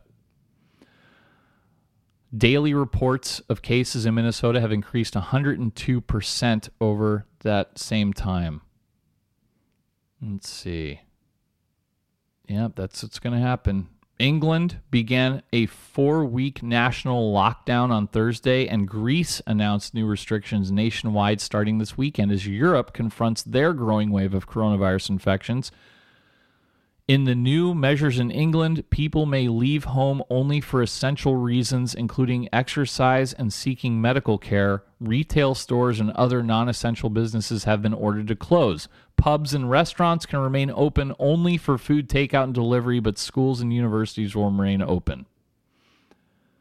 And in Greece, the prime minister there, Kyriakos Mitsotakis, announced a 3-week nationwide lockdown starting on Saturday after a sharp spike in infections.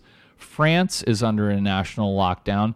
The health minister there said this week that intensive care units and hospitals around the country were nearing full capacity. Convenience stores, bars, and restaurants in Paris have been ordered to close at 10 p.m., and overnight alcohol sales and food deliveries are banned. The Italian government announced this week that it would lock down a significant portion of their country, including the northern regions that are its economic engine. Norway is urging its citizens to stay home as much as possible. They have tightened restrictions last week on gatherings and foreign workers entering that country. The leader of Belarus, of course, Alexander Lukashenko, told border guards not to allow citizens back into the country out of concern that they would bring the virus with them. He did make an exception for citizens returning from Russia because of a pre-existing agreement. Virus cases in Belarus and Russia have been on the rise. Children who become infected with the coronavirus produced weaker antibodies and fewer types of them than adults do, according to a new study published Thursday in the journal Nature Immunology.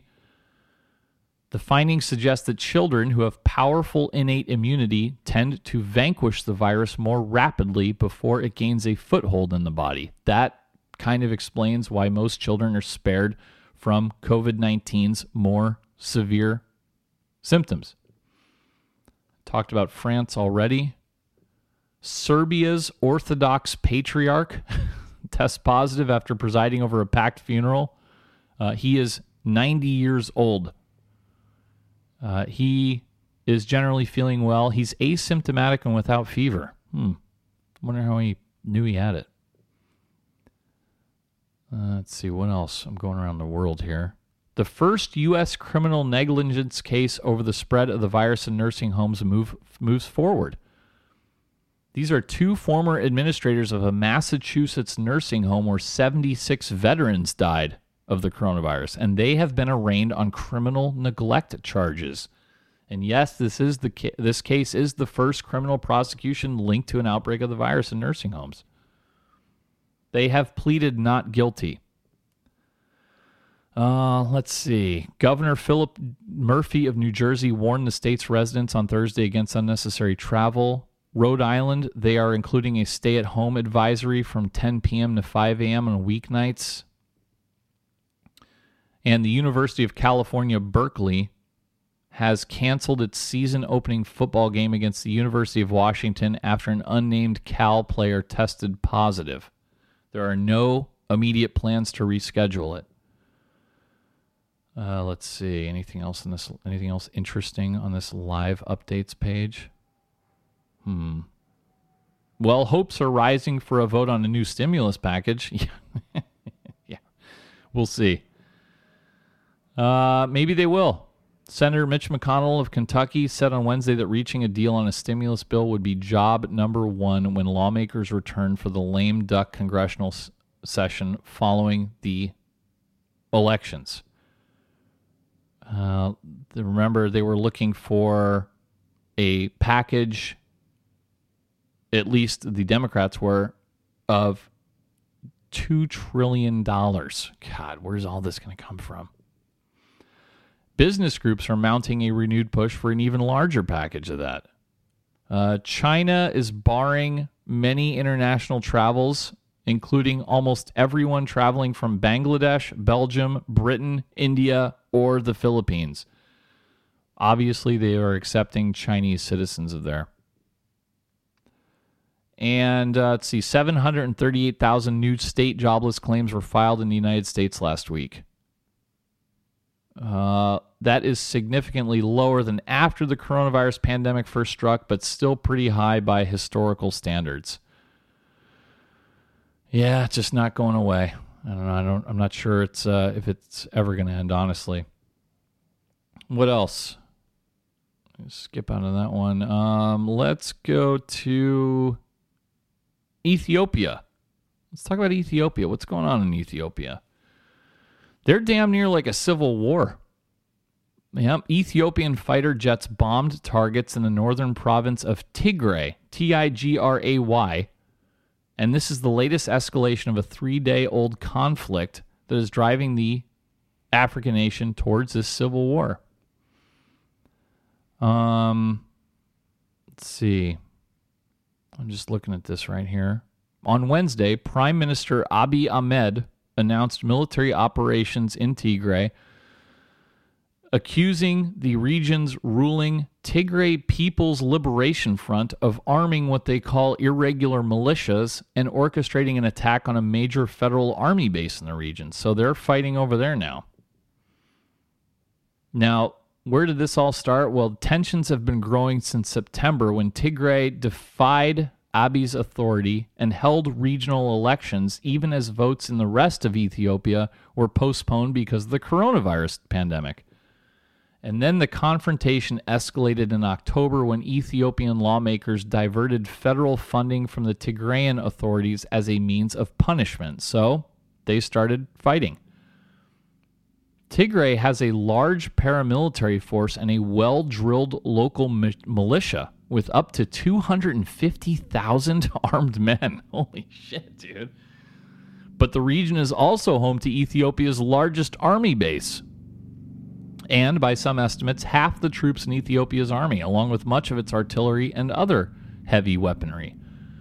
A little bit about this Tigray People's Liberation Front. They toppled a Marxist dictator in 1991 and went on to effectively rule Ethiopia for near 3 decades. But its influence has declined steeply after Mr. Abiy came to power in 2018. And since then, they've been complained of being marginalized and unjustly accused of corruption and human rights abuses. And many of them were enraged by Abiy's description of their period of rule as, quote, 27 years of darkness, end quote. Abiy, for his part, views the Tigrayan leaders as troublemakers, still smarting from their loss of influence. There you go. You guys now know more about fucking Ethiopia than pretty much every single person in America. I hope you enjoy it. Let's see. Let's go to this one. Let's go to Mexico. Do you guys remember the ambush of that Mormon family in Mexico? Yeah. Well, it's been almost a year. This was the massacre of 9 members of a Mormon family in northern Mexico. Well, almost a year later, a suspect has been arrested on homicide charges in connection with that case. The man, whom the authorities identified only as, quote, Alfredo L., end quote, was a member of a criminal group operating in northern Mexico, and he was detained in the border city of Ciudad Juarez on Wednesday, exactly 1 year after gunmen ambushed the family as they drove in a convoy along an isolated desert road in the state of Sonora. The 9 victims included 6 children and 3 women, all dual Mexican and American citizens who lived in the region where they were attacked. Now, nobody has yet been convicted in these killings. Of course, Mexican President Andrés Manuel López Obrador, or AMLO, has struggled to find an effective approach in reducing violence in Mexico. But according to Mexico's Attorney General's office, 12 suspects have been arrested in connection with the case, though only 2 of them, including the man arrested this week, have been accused of murder. The other 10 are facing different charges, including illegal possession of weapons and organized crime. Let's see. Anything else in here? So this family was driving in 3 separate sport utility vehicles in a rural area of Sonora, Mexico.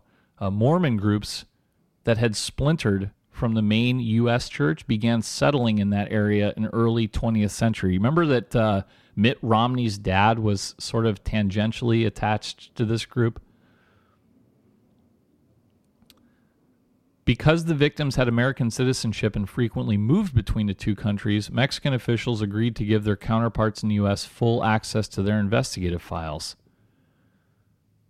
Of course, AMLO, when he first took office in 2018, vowed to end his predecessor's war on drugs, an approach that relied on the military. Instead, he promised he would address the roots of crime by tackling poverty. God, this never works. It never works, bro. Hermano. Yeah, shockingly, that effort has not significantly lowered the national murder tally. Oh, Mexico. I wonder if they'll ever figure it out down there. Okay, let's see. What else? I'm just going through here. Let's go back to Vienna and talk about that terrorist attack a little bit and update you all. I know I talked about some of this stuff on the Jesse Kelly show on Tuesday, so a little bit of this is review, but some of it's been updated, so it's good. Let's see. Remember that this was the guy who was armed with an automatic rifle, a pistol, and, interestingly enough, a dummy suicide bombing belt. Now, I don't have his name right here because the fucking New York Times is going on one of these stupid quests to not name the dude. I know other people have already put the name out, so it's stupid. But for that reason, are they going to... They leave it out of the entire article? Yeah, they just say... they just call him a 20-year-old dual citizen of Austria and North Macedonia. Oh, and guess what? He was well known to the authorities. By the time police shot him on Monday night, he had killed 4 people and wounded 23. Shocking a country where deadly terrorist attacks are rare. But he was known to these authorities, like I said, 2 years ago. Guess what? He was sentenced to prison for attempting to travel to Syria and join the Islamic State. Why didn't you just let him go?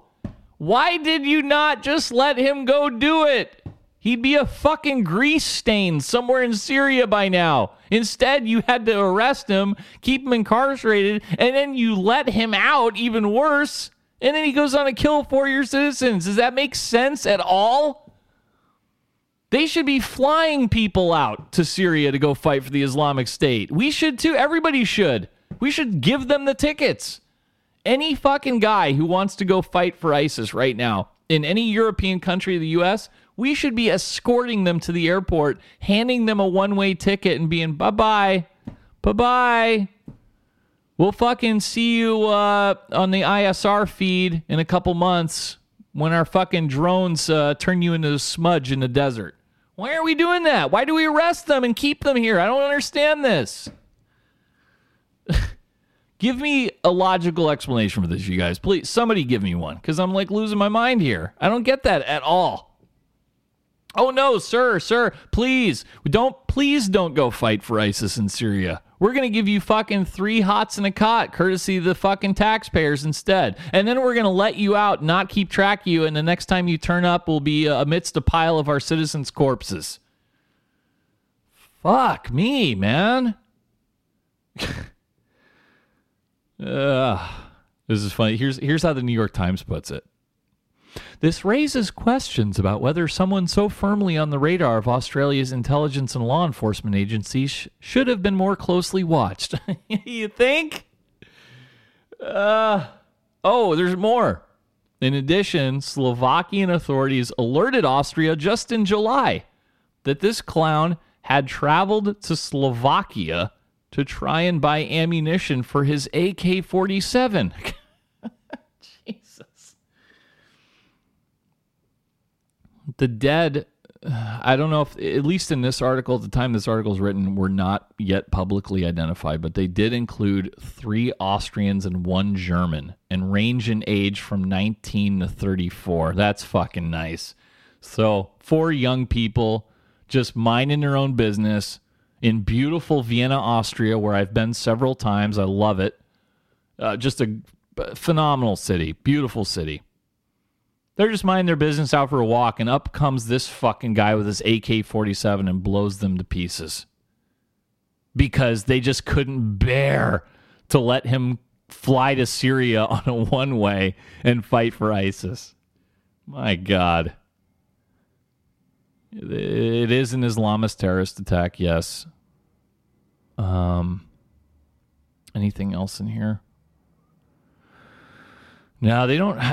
I'm surprised that they're really doubling down on this not naming the guy. I mean, which again, it's a nice sentiment, but in this day and age of instant global information, doesn't that come off as silly? Because I'm just going to click away from you and get it from somebody else. So what's the point?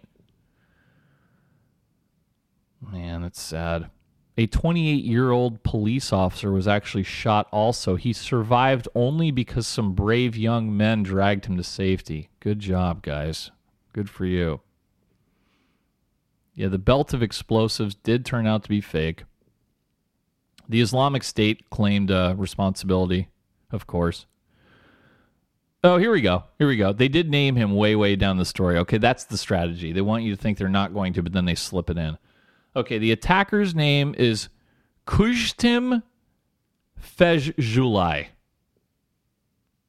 And yes, 2 years ago, he had planned to travel to Syria with a friend to join ISIS. When the friend changed his mind, he went on his own, but he made it only as far as Turkey, where he was arrested and taken back to Vienna to face charges of attempted jihad. That's a charge, attempted jihad. That's funny. He was convicted and sentenced to 22 months in prison. But guess what? He was released in December after serving only about a year. Oh, they do that there too? That's nice. Oh, you know what? His client's good behavior in prison led to his early release because, after all, he took part in a de-radicalization program. His stupid lawyer, her representative at the time, said that at the time, Mr.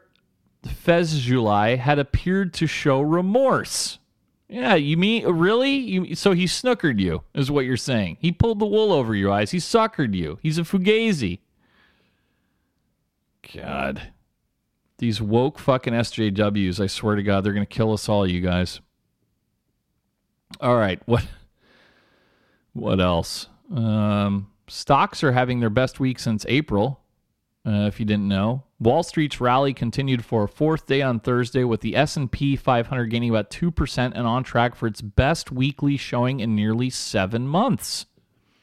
This is a recovery that has defied predictions that investors would be unsettled by uncertainty in the outcome of the U.S. presidential election. So this Thursday's gains would mean that the S&P 500 is up 7.4% for the week as it rebounds from a loss of 5.6% last week. That's very good. Yeah, we're making money now, boys. We're making money. Let's see. Anything else on the finance front here? Solar companies are up big, interestingly enough. Probably in anticipation of Joe Biden and his Green New Deal coming up. Let's see. Let's turn to Afghanistan here. Again, a little bit of a repeat from the Jesse Kelly show, but I don't know if you guys saw, but gunmen stormed Kabul University and killed at least 19 people. It was 3 gunmen who laid siege to Afghanistan's largest university on Monday, taking hostages, killing at least 19 people, and wounding more than a dozen. It was the second deadly assault with mass casualties on an education center in the capital in just over a week. The 3 assailants were killed after Afghan security forces and American troops moved in to root them out. So the gunmen quickly spread over the university grounds, detonating explosives and firing weapons. Videos and photographs posted to social media showed students scrambling for cover and clambering over walls to get to safety. And yeah, the attack is the latest sign that spiraling violence in the Afghan countryside has made its way to the capital. And this followed a suicide bombing on October 24th at an education center in western Kabul. More than 40 people, most of them high school students, died in that attack, and the Islamic State claimed responsibility for that one. Kabul University had lifted its coronavirus restrictions in recent months, and thousands of students were most likely on campus at the time of the attack. Taliban, for their part, denounced the assault. and denied responsibility and is accusing the Islamic State of having carried it out. The Taliban spokesman also accused the Afghan government of having allowed the Islamic State to harbor in the country. Yeah, this is why we have no business being there. You got to pull out, and you got to let the Taliban and ISIS have the big fucking grudge match and just kill each other. That's what they do. And they'll figure it out one way or the other. One way or the other. The attack on the university followed the deadliest month in Afghanistan for civilians since September 2019. At least 212 people were killed in October. And according to recently released UN data, about 2,100 Afghan civilians have died and 3,800 wounded in the first 9 months of this year. Yeah, it's going great over there, isn't it? Not good. And interestingly enough, they also had a second attack, which raised some eyebrows because it was most likely carried out by a drone. This one killed at least 4 security officers in northern Afghanistan. And this represents, what could be the group's first publicly known use of this method in the 19-year-old war. This strike targeted the governor's compound in Kunduz. The Taliban's use of small drones has been limited in recent years to filming attacks for propaganda and reconnaissance. But according to U.S. officials, there have been previously unreported instances of the remote-controlled devices being used to drop munitions. And that was a practice made popular by ISIS in Iraq and Syria in the past. In May, a similar strike occurred on the Kunduz governor's compound, killing one person. At the time, the governor's spokesman said a missile had hit a farewell party hosted by the governor, but later local officials said they believed a drone may have actually carried out the attack because of its precise nature. Officials in Kunduz said that small Taliban drones used for surveillance are frequently seen in the skies there. Afghan forces claim to have shot down one of those drones back in March. Yeah, boy, imagine if that fucking takes off. They're just so fucked over there, honestly. All right, let's change it up a little bit. Let's go to a few audio clips here. I don't have as much this week, you guys, because again, I feel kind of bad because this week there was nothing other than the election going on, honestly. But I did dig up a few. Let's listen to this kind of weirdo talking in the rain. Are you anxious and afraid right now over what might happen in the next few days? About the election. Good. You are a normal person having a completely normal reaction to what is completely fucked up. Okay? Nothing in the past 4 years is fucking normal. It's not fucking normal to have 240,000 people die. And then you're told, no, that never really happened. What? Trust the plan. What? All right? If you're feeling anxious, you're feeling stressed right now, congratulations. You're a normal human being having a normal human reaction. All right? So get out and fucking vote, because none of this is fucking normal. Imagine, this is what I'm saying to you guys. This is a grown man in the middle of the street in the pouring rain making a video of himself shrieking. Is that normal now to you? Do you think that's normal? Oh. And this one is going around too. This was some kind of preacher. I never heard of this chick before, but they were having fun with this on the internet. This was Paula White. Apparently, she's some sort of presidential spiritual advisor. And she made a video of herself leading a prayer service in an effort to secure Donald Trump's re-election, and I guess it got kind of passionate. So let's listen to Paula White here. Strike and strike and strike and strike and strike and strike and strike and strike until you have victory. For every enemy that is aligned against you, let there be that we would strike the ground, for you will give us victory, God. I hear a sound of abundance of rain. I hear a sound of victory. I hear a sound of shouting and singing. I hear a sound of victory. I hear a sound of an abundance of rain. I hear a sound of victory. I hear a sound of an abundance of rain. I hear a sound of victory. The Lord says it is done. The Lord says it is done. The Lord says it is done. For I hear victory, victory, victory, victory in the corridors of heaven. In the corridors of heaven, victory, victory, victory, victory, victory, victory, victory. For angels are being released right now. Angels are being dispatched right now. Hamanda aka ata raka teda baka sanda ata ambo osa kata rite eke banda ata rike didi ashata. For angels have even been dispatched from Africa right now. Africa right now. Speaking in Africa right tongues. now. From Africa right now. They're coming here. They're coming here. In the name of Jesus. From South America. They're coming here. They're coming here. They're coming here. They're coming here. From Africa. From South America. Angelic forces. Angelic reinforcement. Angelic reinforcement. Angelic reinforcement. Fika hata anda ata ora bata rata ande eke manda rasata. For I hear the sound of victory. I hear the sound of victory. I hear the sound of victory. I hear the sound of victory. I hear the sound of Okay, victory. all right, I'm just gonna stop her there. Okay, stop. You know what's funny about this video? I'm watching this video, and there's some guy who's like holding a towel, who's just walking back and forth behind her. He's wearing like shorts. It's very distracting. I don't know, like, what's his job? Like when he's like staring into some kind of book, and he's just holding a towel, and he's walking back and forth on the stage. I'm like, bro, are you the towel boy to fucking towel her off or something? Oh man, Paula White, huh? I never heard of her before. She's an up and comer. Let's see. What else for the video clips? Do I have any more of that? Like I said, not a lot going on, you guys, this week. Oh, this one is funny. This was kind of held over from a few days ago, but here was a girl who quit her job at Walmart, and she decided to do it over the intercom. I love this. I've done a few of these things where people get on the intercom. I'm a big fan of those. Let's listen to this clip quitting. Here we go. I just want to say that. Picking up the intercom here. Attention, all Walmart shoppers, associates, and managers. My name is Shauna from Cap 2, and I just want to come on here and say Henry is a racist, stinky prick. Giovanna is racist. Elias is a prick of a manager.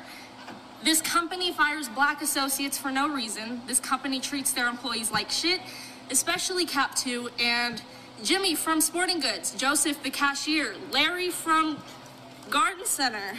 You are all perverts. And I hope you don't talk to your daughters the way you talk to me.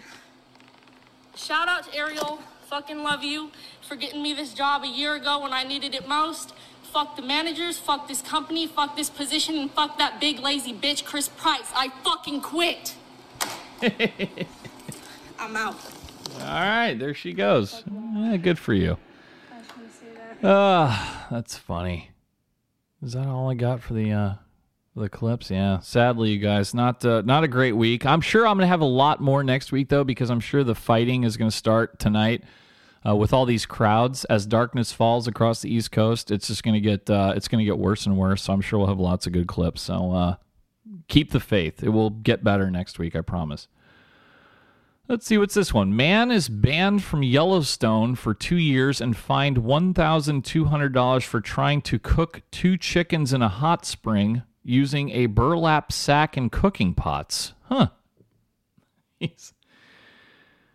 This is a guy from Idaho Falls. He was found with a group of 10 friends, including a child, by a ranger.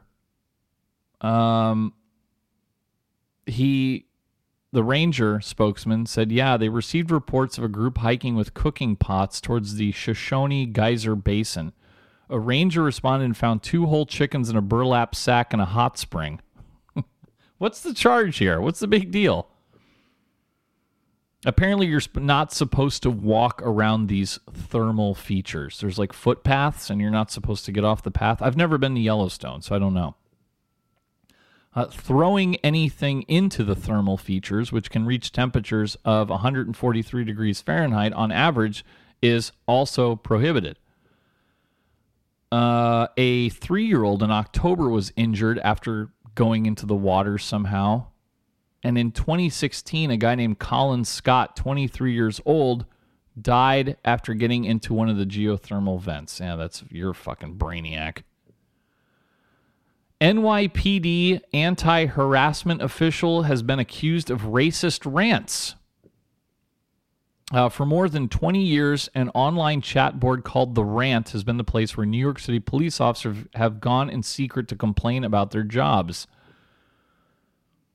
They had one user called Clouseau. Between the summer of 2019 and early this fall, Clouseau posted hundreds of messages on The Rant, many of which attacked black people, Puerto Ricans, Hasidic Jews, and others with an unbridled sense of animus. He referred to former President Barack Obama as a, quote, Muslim savage, end quote, and called the Bronx district attorney, who is a black man, a, quote, gap-toothed wildebeest, end quote. Well, now city investigators looked into it, and they said they have amassed evidence that Clouseau is actually a high-ranking police official who is assigned to an office responsible for combating workplace harassment. That's great. The police official in question is a man named Deputy Inspector James Coble. He is adamantly denied that he has written the racist messages. The posts have since been taken down. He declined to comment further. Oh, that's great. Well, he denied the allegations, but he was relieved of his command of the Equal Employment Opportunity Division. So, any other fucking good quotes from this message board here? Let me see here. Anything? The New York Times is probably too soft to print a lot of them, though. The city council's interest in this began this summer when an investigator was casually scrolling through this message board after seeing it mentioned in New York Magazine. And the posts by Clouseau caught the investigator's attention. See, you know what? He had no OPSEC. That's the problem. He had no operational security, you guys. On July 1st, 2019, for example, Clouseau wrote a message describing how he had joined the police department on June 30th, 1992. Well, this guy, this inspector, he decided to use city payroll records to see who joined the police department on that date, among other things. So they kind of put it together. Yep. Oh, here's some more nuggets. Here's another long post. On October 29th, 2019, Clouseau wrote a long post recalling in detail how he had proposed to his wife on December 10th, 2005. Well, this investigator later found a gossip article from the New York Post dated December 15th, 2005, offering congratulations to a woman on her engagement to a Jimmy Coble. So then he tracked down a Facebook page for that woman. See, you guys? You wonder why I don't talk about my personal life on here? That's funny. The report, they put out this 26-page report. Here we go. Here's some more quotes. He also called Representative Ilhan Omar of Minnesota a, quote, filthy animal, end quote. And he also labeled Dante de Blasio, the black son of Mayor Bill de Blasio, as a, quote, Brillo head, end quote. White liberals have also provoked outbursts. When City Council Speaker Corey Johnson, who is white and gay, demanded an investigation into the department's use of pedestrian stops, Clouseau wrote, quote, perhaps we should all take a step back from stop, question, and maybe frisk until dear old Corey ends up the victim of a crime in one of the local bathhouses, end quote. Oh, man, that's funny. So you guys, you got to have that OPSEC. Don't write shit about your personal life on the internet. All right, let's go to this Pennsylvania judge accused of sexually assaulting a boy. These are always good. A Perry County judge charged with sexually abusing a 12-year-old boy had sleepovers with children in his office on multiple occasions and admitted to having addictions to porn and masturbation. That's nice. The investigation launched when police received a tip about concerning behavior he exhibited with a 12-year-old in 2015. During an interview with police, The district judge, Michael Schechterly, 58, admitted touching the genitals of a 12-year-old boy with special needs while they were watching TV at the judge's home. God. Really, dude? You're going to touch the special needs kid? Dang. According to the affidavit, Schechterly actually had trouble identifying this particular boy by name because, quote, there have been so many boys it was difficult to recall, end quote. Schechterly also said he had a porn addiction, and the investigation into the 2015 incident was the wake-up call he needed. This goes on and on. This is great detail, by the way. According to documents, the 58-year-old said he masturbated up to several times a day, sometimes in his district office, where he had sleepovers with young boys. Who are the parents who are allowing their fucking kids to sleep over at a strange 58-year-old man's office? Who are those parents? You don't think what's going on? You don't know what's going on? Are you that clueless? Jesus. Schechterly is known as Commander Mike at the Newport Assembly of God, where he's the leader of the church's Royal Rangers program. Yeah, how many times I tell you guys, beware older men who want to hang out with many boys who are not related to them. Just beware. I'm just saying. I know it's a sad state of commentary, the way we live, but that's the way it is.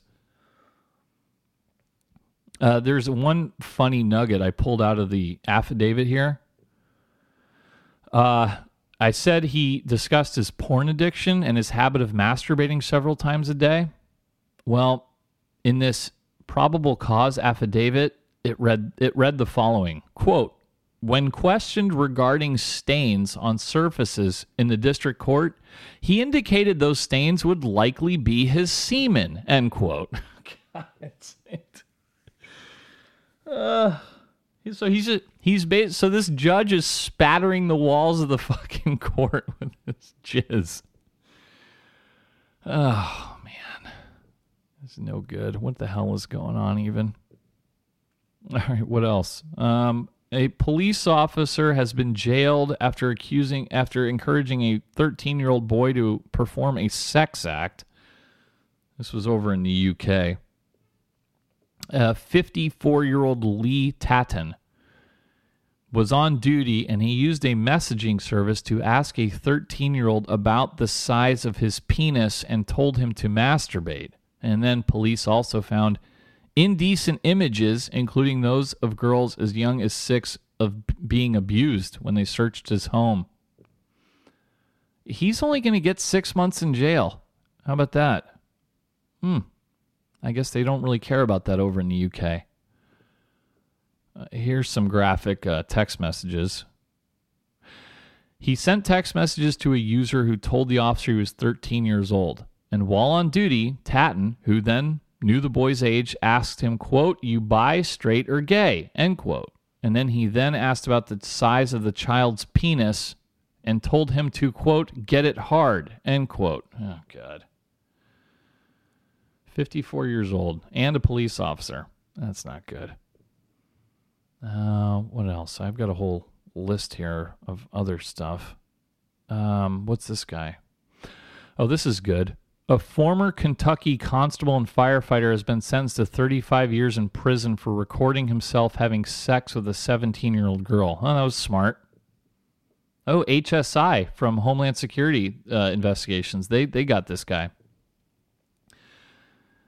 The 37-year-old man from Kentucky first met the girl while she was visiting a fire station. And HSI says the girl was interested in pursuing a career in law enforcement or emergency medicine. So she and this guy, Michael Fields, began communicating via Snapchat. In March of 2019, Fields sent the girl a text message asking her to meet him. That night, he gave the girl alcohol and had sex with her in the back of an ambulance. Fields recorded the intercourse with her phone and sent the video to himself. He again had sex with her that same month using her phone to record the act at an emergency medical training facility. Oh, that's smart. Jeez. He's going away for a long time. A favorite topic of mine is the amount of gold that people smuggle into their rectums. Well, we have a update. This happens a lot in India. Well, this is a ongoing problem. Customs officials around the country have managed to recover 15.67 kilograms of gold from rectums in just the year 2020. Man. In 29 January, a passenger from Bangkok was caught with 1 kilogram of gold in his... 1 kilogram? Jesus. And on the 31st of January, a passenger also from Bangkok was apprehended with 300 grams in a capsule inside his rectum. Oh, that same month in the first week, a Chinese woman was apprehended with 1.2 kilograms concealed inside her body. This is too much. On 12 October... Sorry, guys. This page is it's an English language page from India, so that they jump around a little bit, and the translation isn't always right. I'm trying to translate in my head as I go. On October 12th, customs in India recovered 2.77 kilograms of gold from the rectums of 3 passengers. 2 arrived from Dubai. They were carrying 12 bundles of gold paste up their asses. Jesus. I don't understand the purpose of this exactly. Like, okay, I get, like, you're trying to avoid some kind of tax, but I don't know how, like, the tax is. Like, is there some heinous tax on gold when you fly into India or something? What's going on there? I tell you guys, watch The Grinder. My LGBT listeners. And this is why a Waco teenager who police say shot at least 2 men, killing one of them after luring them to meetings through an LGBTQ dating app, was indicted on capital murder and aggravated assault charges. 17-year-old Demarion DeGrate has been indicted in the August 17th shooting death of 23-year-old Jonathan Breeding. The indictment alleges he killed Breeding during the course of a robbery after communicating with him on, yes, Grindr. Because he's not even 18 years old yet, he is not subjected to be sentenced to the death penalty. He was arrested last month in Fort Worth in the second of 3 shootings that occurred on the night of August 17th. He did all 3 in one night. How about that? Waco police have said that all 3 shooting victims met with DeGrate on Grindr. Yep. 2:15 a.m., guys. Don't go fucking meet the guy on Grindr in the parking lot, because that's what time this dude went, and he got fucking smoked. Sad. Quickly, I'm starting to run out of time here, and frankly, I'm over it. So let's just keep going. Just a few quick more headlines and we'll finish up. An estimated 150 migrants are thought to have died after the wooden boat they were traveling in was shipwrecked off the coast of Senegal. This is the latest in this deadly series of accidents for those trying the dangerous sea route around northwest Africa to reach Europe. The boat capsized and many of the passengers drowned. Both boats have been going to the Canary Islands, a Spanish archipelago 60 miles off the Moroccan coast, which in recent months have received dozens of boatloads of travelers as other routes through the Sahara and across the Mediterranean to Europe have become more difficult and dangerous. 15 years ago, this was a way busier route. In 2006, more than 32,000 migrants from West and Central Africa traveled along the Western Africa maritime route. Last year, on that same route, just 2,698. But this route to Spain is so dangerous that it has been long known as Barça Wala Barsak, which means Barcelona or die in Senegal's most widely spoken language. Yeah, but I keep telling them not to try it, maybe to fix your country, but they don't listen. A soldier in Fort Jackson has suffered a fatal injury during training on a rifle range. This is crazy. I speculated on Twitter if this was a suicide. They're not saying, but this is an 18-year-old soldier from California. It was a brief statement. We really don't know. This was a range at the 3rd Battalion, 34th Infantry Regiment. This is a basic combat training battalion. And all they said was the soldier suffered a fatal injury at the rifle range. They did not elaborate. I mean, I find it hard to believe that it was anything other than suicided. Those, especially at the basic level, those ranges are incredibly regimented.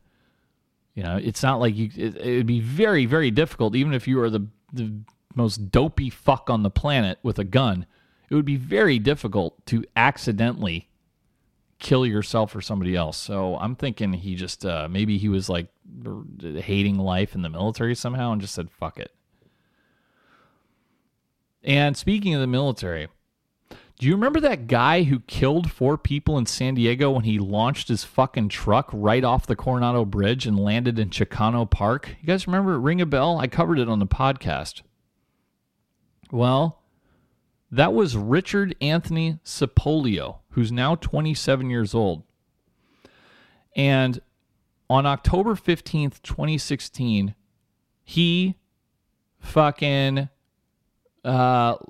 basically, crashed his pickup truck over the side of the transition ramp on the Coronado Bridge, and he fucking killed 4 people below it when it landed in Chicano Park. The truck did.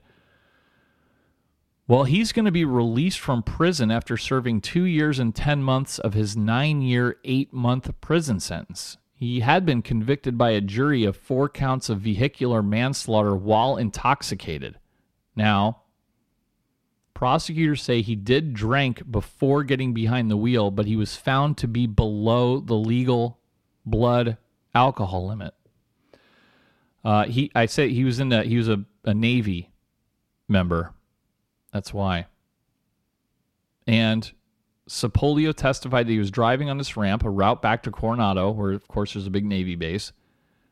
When he sped up to merge in front of another car and lost control, prosecutors said he was driving between 81 and 87 miles an hour. It's crazy. And then finally, you guys, let us go to the big finish. Here we go. 13-year-old boy has a 2-foot-long electrical cable stuck in his bladder for 3 months after sticking it into his penis to find out where urine comes from. Quick, guess what country this is in? Guess. One guess. If you guessed China, yes, you were correct. The 13-year-old boy, known by his pseudonym, Xiao He, said he was curious about where his urine comes from, and so he inserted the metal wire into his penis to find out. Well, he was taken to seek medical attention after he started peeing blood last month, according to a hospital report. And yes, the Daily Mail does have x-rays and pictures of the wire. His parents took him to see the doctor after the boy found blood in his urine and had difficulties peeing. While examining the young patient, the doctors were shocked to spot the tangled wires inside his bladder on an x-ray scan. He then later admitted to doctors that he had inserted the metal cord into his urethra. So after he jammed this cable into his penis, he realized he was unable to retract it, and so he kept it a secret from his parents. And so then they scheduled to undergo surgery.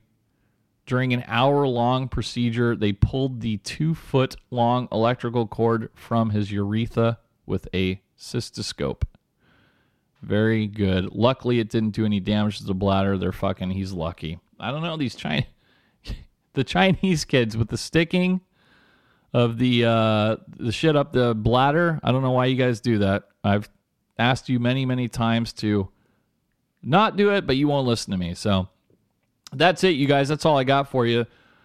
Please follow me on Twitter at Bravo Kilo Actual and check out my Instagram at BK Actual. And hey, while you're at it, why not leave me a review on iTunes? I appreciate that. That's kind of how they fucking get, that's how they kind of rank the podcasts.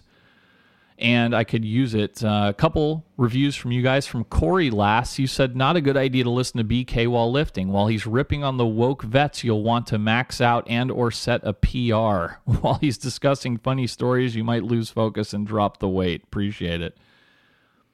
Reformed Celis said, thanks BK for the awesome podcast. Excellent content that you can find nowhere else. News, debate, international updates. You get them all. That's true. Eddie said, get on Patreon, you freeloaders. Yeah, definitely do that. Hands down, the one news podcast I do not miss, Jacked and Tanned Lifestyle, is now a part of my daily vocabulary. Oh, this is cool. I listen to the podcast with Google Maps open and follow around the world. Never fails to educate and entertain. Yes, that's right, you guys. The first and reason for this podcast, the primary goal is to entertain, and the second is to educate. So hopefully, even if you disagree with me on politics or anything else, you'll at least learn a few things about what's going on around the world. And then I put this one on my Instagram. It was so good. Schmuckatelli Joe said, if BK was alive in ancient Greece, he would have been making Aristotle and the other pompous elites look like morons before smashing all records at the original Olympics, naked with the glistening sweat and ab veins popping off of his unnaturally bronze skin. Surely a demigod, they would have said. No matter who you are, you'll feel slightly aroused, smarter, and more motivated to get jacked and tan after listening to a session of Uncle BK. Well, that's fucking for sure. Definitely, you guys. Remember, that's what you need to do. You got to stay jacked and tan. You got to get out there. Young men, I want you to look jacked and tan with the ab veins. Young ladies, I want the booties to be popping. Come on, let's get together. We got to make the country a more beautiful place. And please, guys, if you do enjoy the podcast, go to patreon.com, search for BK Actual, consider donating to the podcast. That's how I can kind of keep it going. I'm sorry it was a lot of political lameness this week. Next week, hopefully, the shit will have calmed down and we'll get back to our international news. Like I said, it was hard to find shit. Final thoughts on the presidential thing? Yeah, I mean, my life hasn't changed, and we're going to move on from here. And if you don't like the results, then you do what I do. You persuade people. You be an activist. You can be an activist, too. It's not just for the left-wing kooks and the resistance.